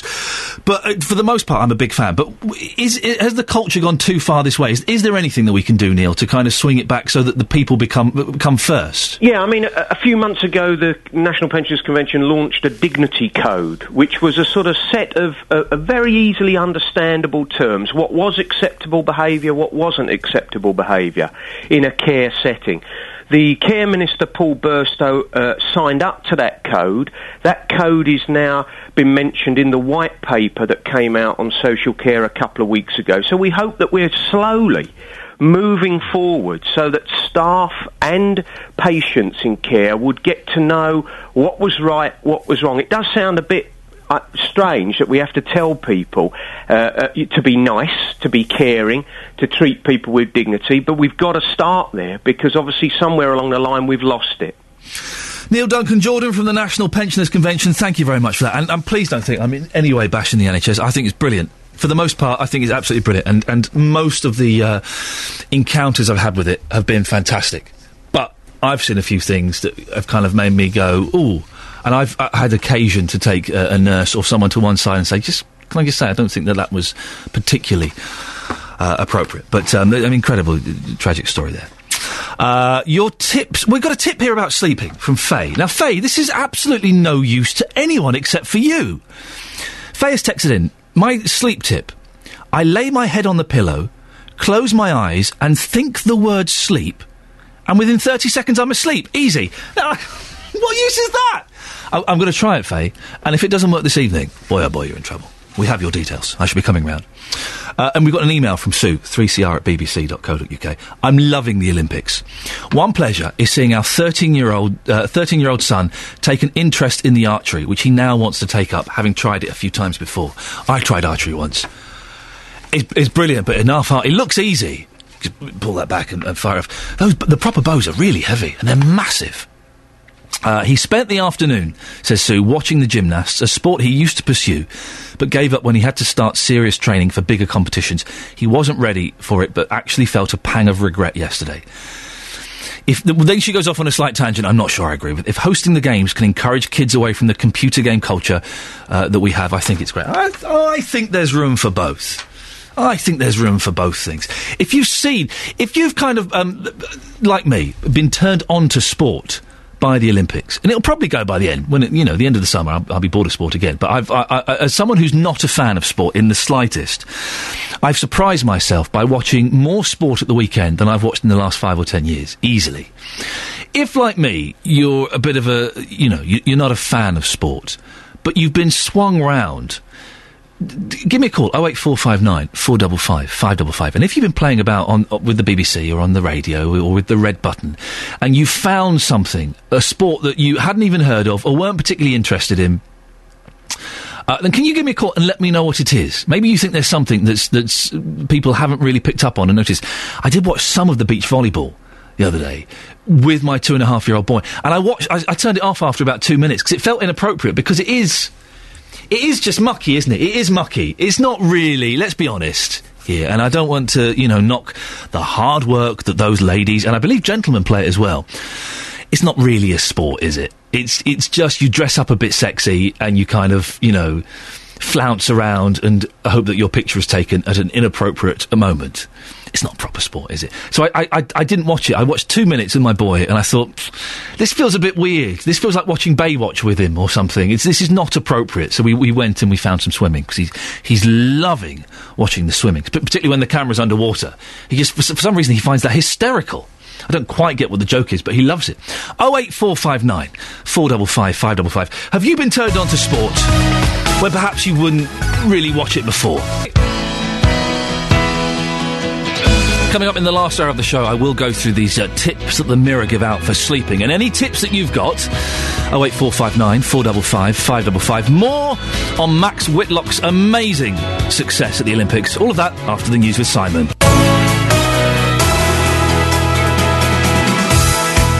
Good morning, dear listener. This is Ian Lee on BBC Three Counties Radio. Here until 9 o'clock. And when Jonathan Vernon-Smith will come in and take over. I think he's going to pop in about 10-15 minutes. I really wish you could hear the conversations that we have off air, Jonathan and I, because it turns out he's very well spoken on the radio. Potty mouth in real life. Oh, very, very potty mouth. In the next hour of the show, we will be talking more about these sleeping tips. If you've got any sleeping tips, I'll go through some of the best ones in this article on the Daily Mirror. A lot of them are pretty useless. I'm struggling with my sleeping, so any tips you've got, 08459 455 555. Also, later on in the show, we'll be talking to a man who collects Olympic badges. I know, interesting, isn't it? What do you collect? Are you a collector, or do you think it's a little bit weird? I like collecting things. What have you got? What's your collection, and what's the proudest thing in your collection? Phone up, be proud. I won't laugh. I'll be on your side. I shall be patting you on the back, metaphorically. 08459 455 555. You can, of course, text me, 81333. Start your text 3CR, or you can email 3cr@bbc.co.uk. On FM, AM and online at bbc.co.uk/3 counties. BBC Three Counties Radio. Now, I missed the gymnastics yesterday. I'm tempted to go back and have a look because apparently it was fantastic. Hemel Hempstead teenager Max Whitlock has won an Olympic bronze medal in the team gymnastics. The 19-year-old helped Team GB to a shock third place, the first team medal in the sport in 100 years. Whitlock spoke of what the achievement meant to him. We had no expectancies going into this competition. We just wanted to go in there, enjoy it, have fun. That's what we said to each other before the competition, and just go out there and do our best, really. We made history coming into the team final, and to get a bronze medal, that is unbelievable for us all, so it's just incredible. I love it. He's so humble about it. Oh, we weren't expecting to get one. It's unbelievable. Fantastic. Listen, if I won a medal at the Olympic, I'd be all over the place. You wouldn't be able to shut me up. Max did say that the celebrations would have to go on hold for a little while.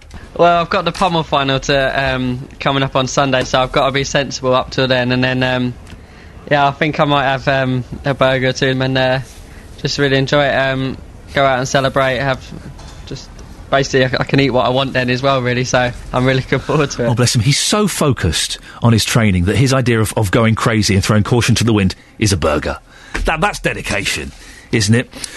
Scott Hann is Max's coach. Good morning, Scott. Morning. How are you feeling this morning? Over the moon, as you can probably imagine. Yeah, you must be so proud. Massively. Unbelievably proud. I mean, all the years of hard work have finally paid off, and, what an achievement. Now, he's 19. What age did Max start training in gymnastics? So I know Max started training when he was very young. I think he was about 3 years old. Wow. Yeah, and he started in some, like development groups. Started off with recreational type gymnastics, just for fun. And then very quickly, some of the talent coaches picked him out and realised he had massive potential. And it started from there. Scott, go off on a slight tangent. My little boy is 2.5. He's excellent at doing roly-polies down hills. Is that a good sign? Is that the sort of thing you'd be looking at? Oh, that's a very positive sign. Get him in the gym. I'm totally going to do it now. I'm going to be one of those tiger dads. Did you think that they could do it and they could win a medal? There was always a part of me that thought that there was a chance, although it was going to be a very, very difficult competition. And like Max said, their goal was just to make a team final, which they did, and that was history in the making in itself. But to go out and I mean, they were amazing. As you probably tell by my voice, there was quite a lot of screaming going on. And, well, I'm guessing you were there in the arena, were you, where it was all taking place? Absolutely, yeah, I wouldn't have missed it for the world. And the atmosphere must have been incredible, though, when they were obviously doing so well. I can't even begin to explain to you the support from the British public in this competition. There was so much support. The crowd were going absolutely ballistic. I've never experienced anything like it in my life at any event, really, let alone a gymnastics competition. Slightly cruel to have the silver taken away, wasn't it? It was a little bit disappointing, obviously. I think if we'd have just got the bronze in the first place, we'd have been over the moon. We are over the moon. But to have that silver dangled in our face and taken away was a little bit disappointing, yeah. How common is it for athletes and gymnasts to appeal final scores like that? Because I always thought that the judge's decision was final and you went by that. Well, it depends on what aspect of the judging it is, because you can have, you've got the deductions, if you like, the execution. You can't argue that. That's the judge's decision. But when it's down to start value, you can appeal, because if the judges do get it wrong, and it does happen from time to time, you can show, and you can sometimes have video evidence that they've made the wrong decision, and it goes to the jury of appeal. And, it's not massively common, but it does happen. Well, we're listening to Max there, and bless him, he's 19, and I love the way that the fact that he's going to go crazy by having a burger or something. He's obviously very focused. What is he like as a young man? Max is one of the, most likeable, calm, level-headed, focused young lads that I've ever, had the pleasure of working with. He's going to go far in life no matter what he does, because he's just so focused. Whatever he wants to do, he puts his mind to it, but he's very humble at the same time. He's not, arrogant in any sort of way. He knows what he's got to do, and he gets on and does it. Humble is the bang on there. That's the exact word, because you listen to him in those clips going, well, I've won a bronze and it's really exciting. You wouldn't be able to shut me up, Scott. I'd be all over the place, waving in everyone's face. What's next for him? Well, that's a good question. Obviously, the next 4 years is the road to Rio de Janeiro, and the target is to win an all-around medal and to come back with the pommel title and anything else along the way as well. But in the meantime, obviously, every year is a World Championships and a European Team Championships and the European Individual Championships. So it's got all of that. But I think for the next few months, he's going to have a bit of a down period, as you can probably imagine. Scott, some people might say that Max has missed out on his childhood because he's obviously put in so many hours of work. How would you react to that? Well, I would just explain that, you know, Max has he got a very, very stable life. He enjoys holidays with his parents at least twice a year. He's got a lovely young girlfriend that he's, you know, got a great relationship with, and she understands the sport massively, you know, and Max hasn't missed out on a single thing. He's a very, very happy, content lad, and I know that he wouldn't change anything for the world. Scott, listen, congratulations. Go off and celebrate. Well done. That's Scott Hand there, who coaches Max Whitlock, part of Team GB, who helped win an Olympic bronze medal. First medal in gymnastics, team medal in gymnastics in 100 years. That's some achievement, isn't it? He's 19 years old. He's sorted for life, isn't he? We've got Lara in Milton Keynes. Good morning, Lara. Morning, how are you? I'm all right. I'm tired, Lara. I'm tired. I'm not sleeping well. Can you help me? Absolutely. Well, funny enough, I read this tip on the morning in the morning paper when I was travelling to London every morning a few years back. And I thought, funny for them putting this on the in the paper for morning commuters to read, because it does put you actually want to sleep after that. So some of the tip was there. Imagine yourself surrounded by people either on the train or just in the room, yawning people. And they say if you're compassionate enough, you tend to yawn back. And when you yawn back, you do want to sleep. You're actually making me yawn now. You're genuinely doing it. When you try that, and you have, even if it's 3-4 people around, and I was looking at these commuters, and I didn't have to imagine them because they were actually yawning. It was 7 o'clock in the morning, and we were all on a train. So this tip I still use every time it doesn't work. Yeah. I can't go to sleep. But if that doesn't work, I have another one for you, and that does work all the time. You tell yourself you have to take deep breaths, because this one does work, and this is power of thought, I suppose. And you never get to the 10 times breathing, because on the 7th or 8th you do fall asleep. Hang on a second. So you're saying take deep breaths and you'll be asleep by the 7th breath? About that time, yes, it does work every time. I never, seriously, never, in about 5 years' time, I never remember myself waking up or not falling asleep and telling myself, oh, it didn't work. It does work, but it has to be really, really deep breath. Okay. I'm going to give all these a go tonight. I'm totally giving these a go. The advice I got last week about chickenpox was amazing, so I'm going to try this. Laura, I'm looking at these tips in the Daily Mirror. Do you sleep with your window open or shut? Absolutely open. Yes. Absolutely open. Well done, I agree. Fresh air. If my wife and I ever get divorced, it will be about whether the window should be open or shut at night. I think the window should be wide open and it should be really cold in the room. And she wants the window shut. She wants the heating on. She wants a thick duvet. I can't stand it, Lara. Well, I think you have to wait a few years when she starts getting hot water. Yes, well. It'll be very cold. Well, my tip is open your part of the window and shut hers. That will work. Lara, thank you very much indeed. I'm not quite sure. This breathing, deep breathing, and then by the 7th one you'll be asleep. I'm not sure. But thank you for that. Lavender oil. Lucy in Sundon Park, I've tried the lavender oil. Put a few drops in your bath and on the pillow. You'll be out like a light. Make sure the room is dark too. Failing that, watch the Olympics. It's so boring, Lucy. I've got an eye mask. I like the eye mask. That helps. And we were talking earlier on about cats being shot. A terrible story. This cat being shot by a pellet. Jill says, my sister-in-law's cat was shot in the face by a shotgun pellet in Hitchin. Thankfully survived. I don't get I don't get what the kick is out of doing that. Why would you do that? Where's the fun in shooting a cat? Cats are really all cats will come up to you. There's no fun in that. Wow. 08459 455 555 815. Beds, Hearts and Bucks News. BBC Three Counties Radio. It's Tuesday the 31st of July. These are your headlines this morning on BBC Three Counties Radio. Hemel Hempstead teenager Max Whitlock has won an Olympic bronze medal in the team gymnastics.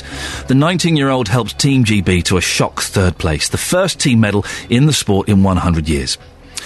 The family of a grandmother who died at the QE2 hospital in Welwyn Garden City after being denied food and water for a week are thought to be considering legal action. Joan Patoldi died in September 2009 after being admitted for a hip operation. In sport, Watford have confirmed 7 new signings, including former Arsenal goalkeeper Manuel Almunia and QPR defender Fitz Hall. We'll have a full sports bulletin with Simon in 15 minutes, and we'll have weather shortly with Jim Bacon. And coming up, we'll catch up with Luke Ashmead, who'll be heading to the Lee Valley White Water Centre today. Jonathan Vernon-Smith is in the studio with me, and I can see that Jonathan likes coffee, and he likes it with milk, but he doesn't like sugar. And I know that because he's got his own mug printed up with his very strict dietary requirements. I don't like people to mess it up. And there's a picture. Why have you got a picture of Jeremy Kyle on the front? Oh, that's you. I do apologise. There is a slight similarity, isn't there? A little similarity. You've got slightly more class than Jeremy, but there is a. If you had a strong side parting, you could be his standard. You reckon, do you? Yeah, definitely. Well, thanks very much. And the act is obviously very similar. Oh dear, oh dear. Oh dear. How are you this morning, my love? Are you good? Well, I'm all right. I was okay. Oh dear. Well, I'm okay. Are you all right? You did call me Marlon Dingle last. You look a bit tired. For 2.5 hours sleep. Yes. That's why. Oh, gosh. But, oh, gosh, not interested. Anyway, my show after 9. Yes, back to me. Coming up after 9, in fact, you're going to like today. Oh. Do you know why? Let me just ask you the question. Yes. Should abuse on the internet be taken seriously? Yes, it should. They should not be allowed access to computers, and they should be locked up. Oh, OK. Well, social media is in the news again for all the wrong reasons after the British diver Tom Daley was abused on Twitter. Were you following this? This was horrible. I looked at this guy's feed last night. What an obnoxious person. Tom Daley had just come fourth in his synchronised event when he received a message telling him he'd let down his father, who died last year from brain cancer. Action has been taken in the past against abuse on social media sites. Earlier this year, a student in Wales was sentenced to 56 days in prison for posting racially offensive comments about the footballer Fabrice Muamba. Well, from 9 this morning, I want to hear your views on this. Should abuse on the internet be taken seriously? So I guess there is the counter-argument that if you put yourself out there on Twitter is like standing on a stage, isn't it, really? Yes. It's saying, oh, yes, well, I'm going to say interesting things and you should follow me because I'm an interesting person. And if somebody then decides to chuck a tomato at you, then do you really have the right to have that person imprisoned or to get in trouble for it? But there are rotten tomatoes and there are tins of tomatoes. And what that lad... Oh, that was quite good, actually. You can use that. But what that lad said to Tom was a tin of tomatoes. It was horrible. I have had... Listen, I go on Twitter and people can say that they think a show I do is rubbish or I look silly or whatever. That's fine. I had, about a year ago, this person sending me hundreds of tweets, and my wife, saying horrible, horrible things about my little boy, who was 2 years old. Horrible, horrible things. And every time I block him, he would just set up a new account. And he set up about 150 accounts. I got in touch with Twitter and they said, well, actually, he's not contravening our rules. I said, well, you think this stuff is acceptable? The police wouldn't do anything. It was awful, the stuff he was saying. I said, lock him up. Throw away the key. Well, I'd like to hear your views. Perhaps you've been the victim yourself on Facebook of some kind of abuse. Perhaps you are on Twitter and you've received an offensive tweet. Do you think it should be taken seriously, perhaps more seriously than it is? 08459 455 555. And what should be done with this young man who has abused Tom Daley? What should the punishment be? Should it be taken seriously? 08459 455 555. I tell you what you won't get, is you won't get people who do this bullying phoning up, because they're cowards. They're all cowards, hiding behind pseudonyms and fake identities. But there may be somebody who's been accused of it who just felt that they were, you know, exercising their right to free speech. Yeah, possibly. And perhaps people are too sensitive, and people say, oh, you can't say that to me, that's horrible, when in fact they're just stating their opinion on something. 08459 455 555. Should abuse on the internet be taken seriously? It's the big phone in at 9. Well, I've just been handed a sheet of paper from the production team. It says, get Jonathan Vernon-Smith out as quickly as possible. Okay, so we shall do that. Thank you, Jonathan. See you later on. Bye. Worth a listen at 9 o'clock, and I know we've got some new people listening who have followed me from elsewhere, and we've also got people listening, all over the place. Stick around for JVS at 9 o'clock. It really is. It's cracking. It's one of my favourite shows at the moment. And now it was day 2 of the Olympic slalom competition at Hertfordshire's Lee Valley Whitewater Centre yesterday.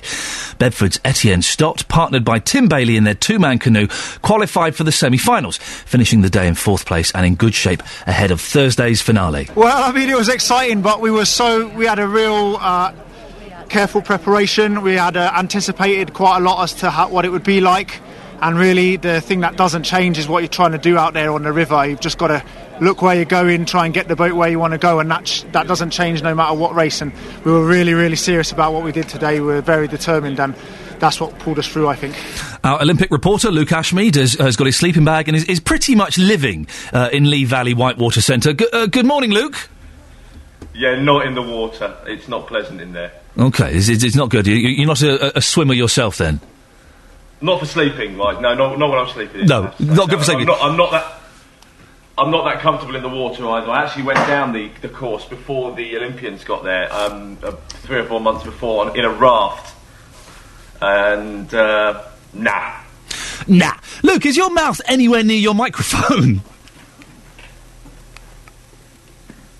It always helps if I pick up the right. Oh, Luke! Everyone's here with panic facing. Why can't we hear him? Why can't we hear him? You've now got. I am so sorry. I've got 2 microphones. All right, and there's a slight delay, so I'm going to persevere. How has it been out there so far? It's been amazing.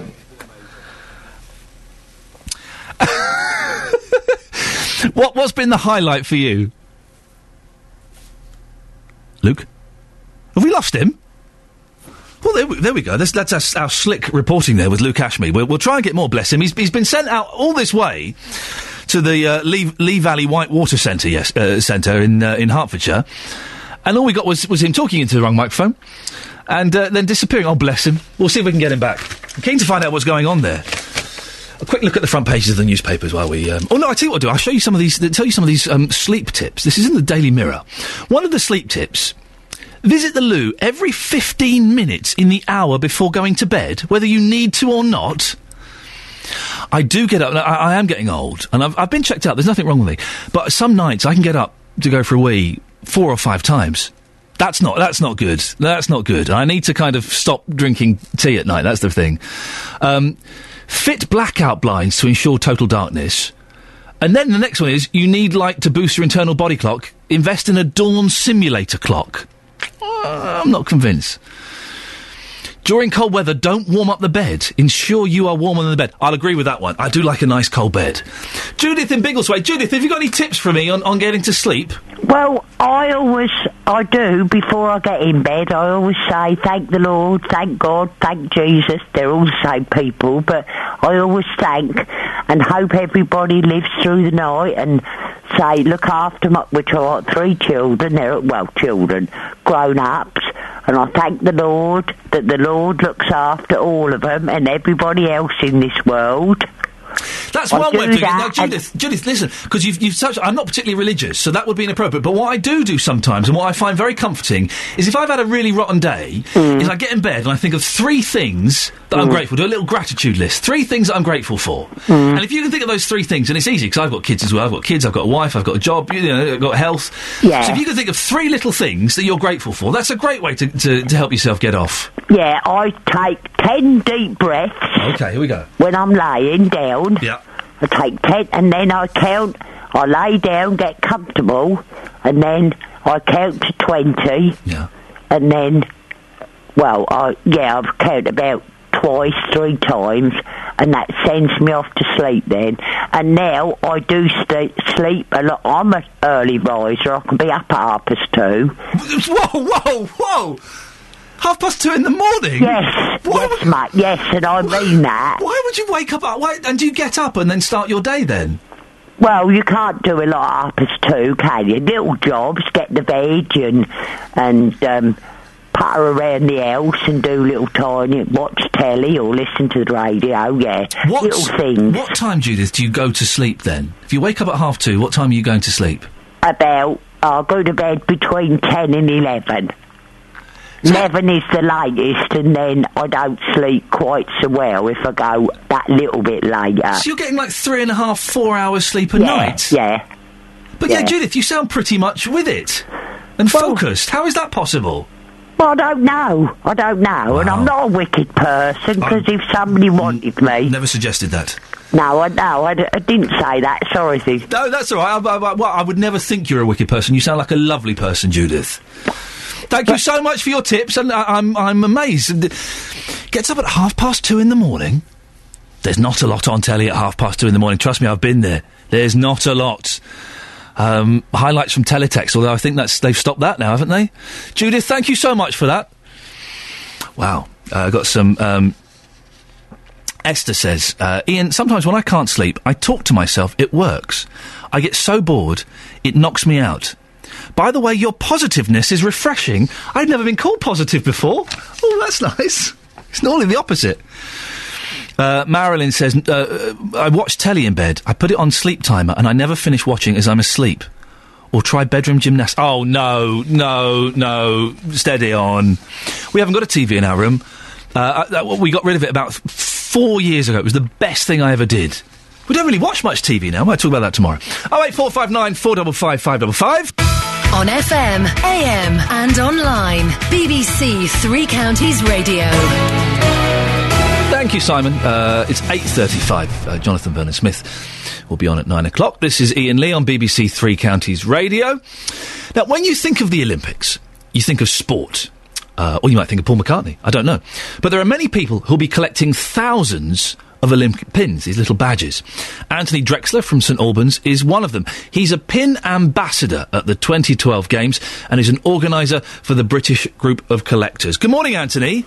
Good morning. These pins, these little badges, aren't they? That's right, yep. What do you have to do as a pin ambassador? Well, I'm working inside the Olympic Park. There is a dedicated pin trading centre that's been organised by Coca-Cola, where people can come along and trade their pins. And my job is to try and encourage people who've got no idea what this hobby's about to come in, give it a try, start collecting a few pins and get them on their lanyards. So, I love the word lanyard. Is it like when I used to trade Panini stickers? People will have like doubles, and they'll come in and say, "Well, I've got 3 of these, and I'll swap you 1 of these for 2 of those." Is it that kind of thing? Exactly that. But instead of Wayne Rooney's and Thierry Henry's, we've got the staff pin for the torchbearer, and we're swapping it for a regional pin from the East Midlands. Okay, let's start with you first, Anthony. How many pins have you got personally? Total, I've got about 12,000 different ones. What? And are they all different? They're all different, yeah. That's over 5 Olympics now. Okay, that's still an amazing amount. Do you have a special pin room in your house? Where do you keep them all? Oh, they're everywhere. My wife, if she never saw another pin again, it would be too soon. I was going to ask if you were married and what she thought about it. Do you get like another one come through the post? I collect records and stuff like that, and when another record comes through the post, my wife just looks at me and says, "Oh, for goodness sakes, really?" Does she put up with it, your missus? She's very good, yeah. She's very, very patient. At the moment, we're sort of getting 6, 7 pins through the post on a daily basis, so she's been fantastic. 12,000. Why do you collect them, Anthony? What do you get out of it? Well, as people have asked me that a lot this week, and I get to talk to people. I talk to volunteers, games makers. I talk to members of staff, members of the public. Now, I wouldn't have talked to 95% of those people but for the pin trading. It gets people talking. And is this something that's increasing in popularity? You said there's a sort of stand there where people can go and trade things. How many people are you getting turning up to trade these pins? Oh, yesterday, I don't know the exact number, but to stick my finger in the air, I reckon we must have 4,000 or 5,000 people come through the door yesterday. It's a lovely place, especially today on such a wet day. Someone can come and keep dry. This is exactly. That's the thing. What is, out of your 12,000, what is your number one, your prized possession, the one you'd never part with? Oh, there's lots of them.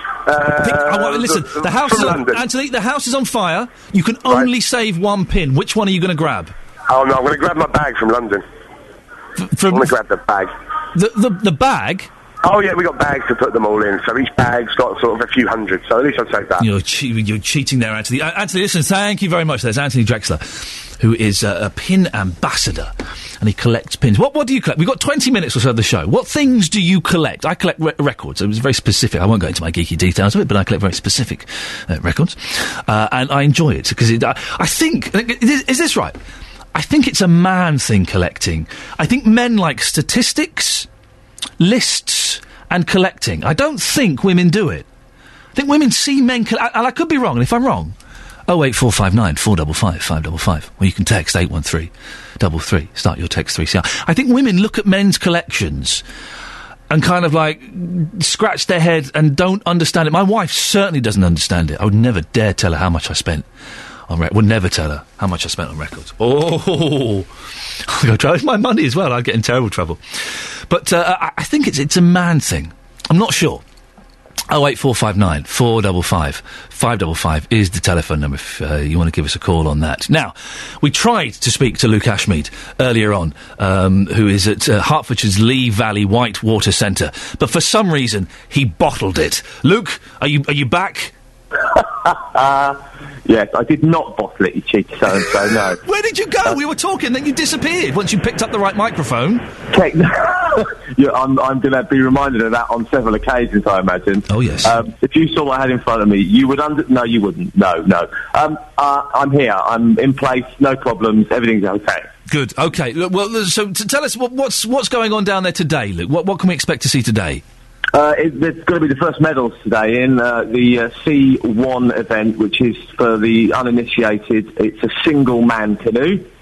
In this Olympic event, the canoe slalom, there are the two canoe events, the C1, the single-man canoe, the C2, which is a two-man canoe, the K1 for both men and women. So those are the four events. Today is the semi-finals, followed closely by the finals of the C1 event. So quite simply, before in the heats, the paddlers would have two runs down the course, a 300-metre course with 22 gates, trying to negotiate them with the water gushing down very, very quickly.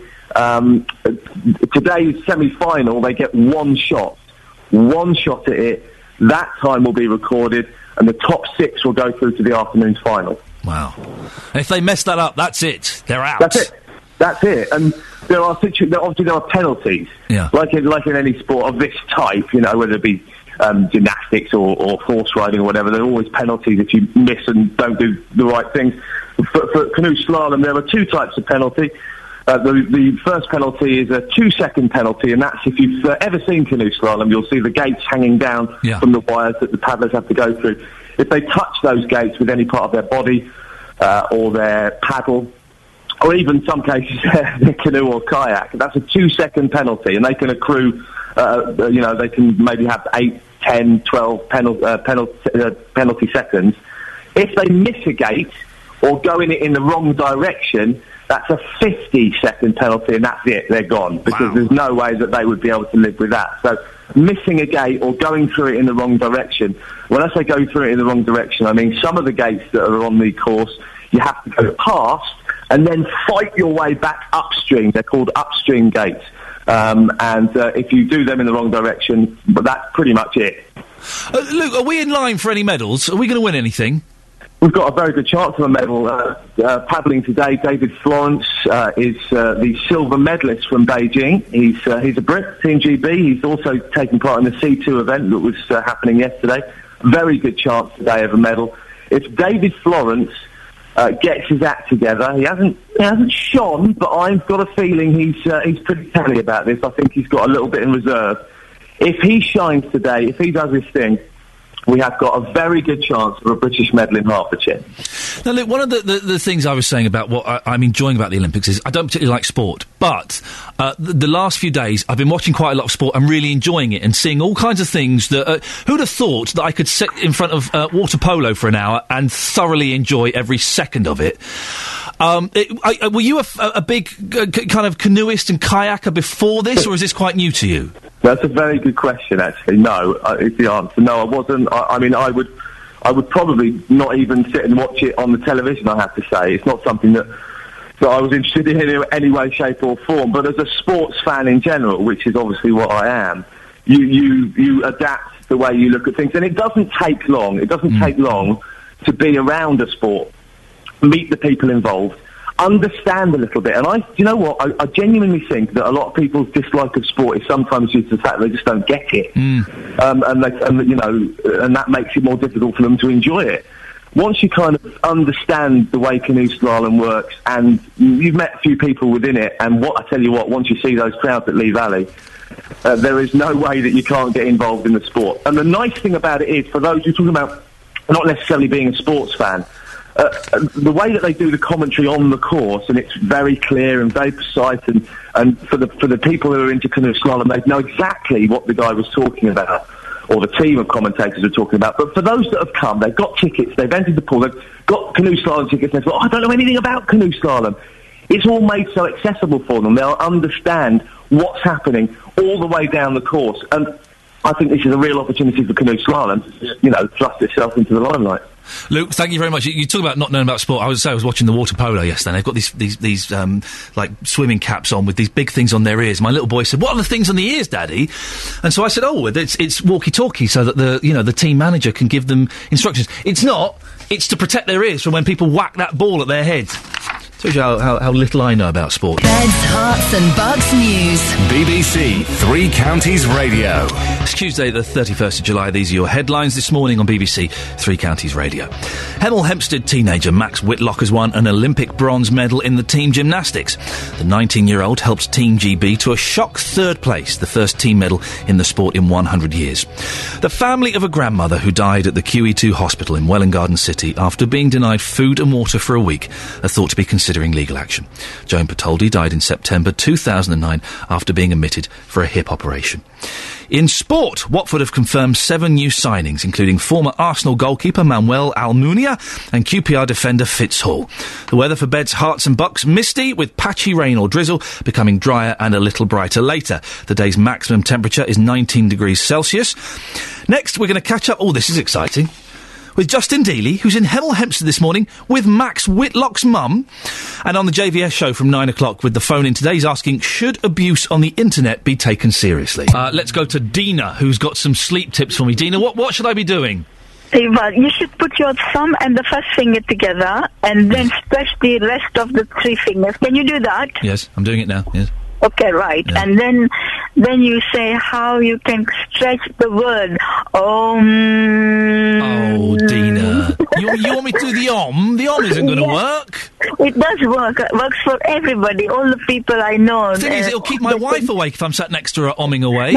No, but she will get the positive energy from you, so you'll be doing her a favour. And does that work for you, Dina? Does that help you fall asleep? Oh, 100 times it works, and all my friends who have tried, and I teach English to these foreign students. Sometimes they're so naughty, and I make them do Om, and they all calm down, and I never have any problems with them. There we go, Dina. Dina, we've got to move on because we've got going somewhere very exciting. But a tip to stop youth crime is get them all to do the Om. That's what we're going to do. Now, this is very exciting. Matt Whitlock, of course, part of Team GB gymnastic team, the first medal in 100 years. Justin Dealey has managed to get himself somewhere very... Justin? Oh, you're there. Justin, can you hear me? I can hear you well. Whereabouts are you? I'm in Hemel Hempstead at the moment. Yeah. I'm on the Adeyfield Road, and this is without any question the story of the Olympics so far. And I'm now with Max's mum, Madeline Whitlock. Madeline, welcome to the programme. Such an amazing day yesterday. As Max's mother, just how proud do you feel right now? Extremely. We just can't believe it. It's still sinking in. We're just so proud of Max and the whole team. It's just brilliant. Now, we've been listening to what he's been saying yesterday and laughing this morning because he seems very, very humble, saying, I'm not going to celebrate just yet, but when I do, I'll be eating a big burger. So have you got some sort of party plan for him? Yeah, we'll hold a big party. He deserves to have everybody there just to send their best wishes and everything. Yeah, a big party. And describe the atmosphere yesterday. It must have been incredible. It was amazing. It was so loud, and there was so many people there, and it was just fantastic to be there and be part of it as well. You got to see him for a few minutes after the event, about 5 minutes or so. It must have been very emotional for you. But what did your son say to you after getting that medal? He couldn't believe it, and he was just so happy. And well, it's still sinking in with him. I think it's brilliant. Now, he first got involved in gymnastics when he was just 7 years old. So when did you as a family think that he had a major talent and he could go on to massive things? When he first started the gym, because he just started walking around on his hands and cartwheeling everywhere, and we thought, yeah, this is for Max. And what's your life going to be like when Max returns? Because he also lives with you here in Hemel Hempstead. He's gone to the Olympics. He's worked very, very hard for many, many years, but his name wasn't particularly out there. Now, of course, everybody in the world knows who your son is. He's going to come back a superstar, and your lives are going to change forever, aren't they? I don't know. I think Max's life will change, but we'll just support him all the way. And your phone, in the last few hours, I know that you've had lots of journalists on the phone to you. We are the only interview that you're giving today, which we really, really appreciate. So what's your phone been like? Have you heard from people that you've not heard from years? What's been happening? Just so many well done messages. It's just amazing, and thanks everybody for being behind Max. It's brilliant. Fantastic. And what's going to be happening this Sunday? Because the road for Max is not over just yet. You've got part 2. What's happening on Sunday? He's got into the pommel final, which again is going to be amazing. Fingers crossed that he gets a good result, but just being part of that final is fantastic, and we're so proud of him. And let's talk about what you're doing right now, because the morning after the night before, you are straight back to work. You've got lots of screaming children here. Tell our listeners what you do. I've got a children's day nursery, so it's back to work as normal, and it's lovely because all the parents are coming in and congratulating Max, and the children are bringing some pictures in as well, which is fantastic. Everyone's coming in with just big smiles on their faces, and of course you've got the big banner here as well, so we all know where you are, don't we?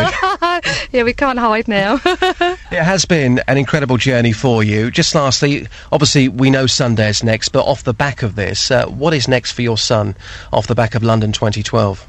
Oh, I don't... More hard work? Yeah, I mean, Max will still carry on being focused and training and just see what's next, really. See what happens. And I want an invite for that party, okay? Okay. It's a done deal.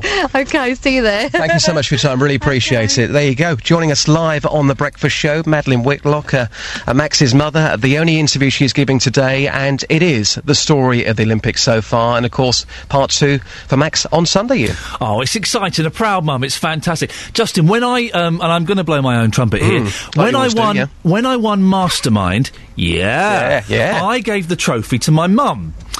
Do you reckon Madeline's going to get Max's medal? Well, should we put that question to her? Go on, ask her, go on. The medal, do you reckon you might get that? If so, where's it going to go? Don't say the toilet. Oh, I don't know. I have seen it. It's super. It's amazing.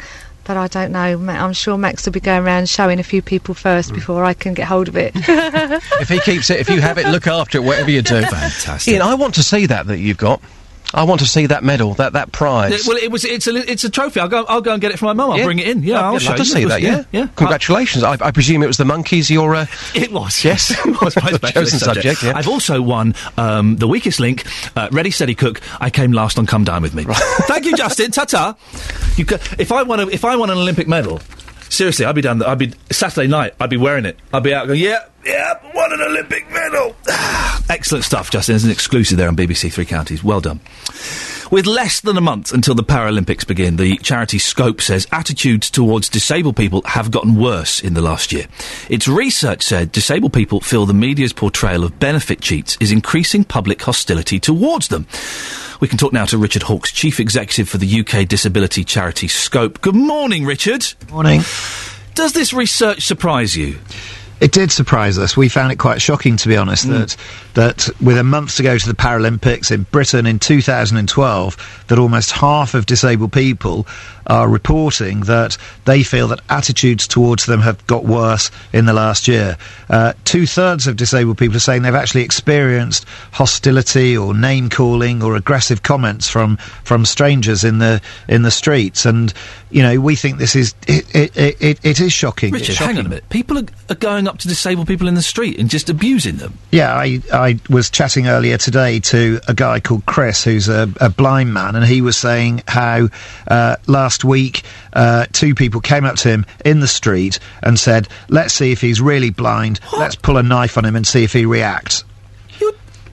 I'm speechless at that. This is happening, and this is because, and what disabled people are telling us over and over again is that the narrative that is out there about benefits cheats and about scroungers has an impact on people in this way, so that then other people start questioning: are they really disabled? Are they cheating the system? Are they benefits cheats? Is that what's doing it? It's this kind of clamping down on benefits scroungers that people think that are changing people's attitudes. I think it's the narrative out there. Of course, we should be stopping people claiming fraudulently. But what the government doesn't do is put the full picture out there. So we very rarely see a press release from the government that says, did you know that only 0.5% of people claiming disability living allowance have done so fraudulently? Less than 2% of people claiming benefits overall have ever done so fraudulently. So the numbers are so low. There's actually more money unclaimed than there is defrauded.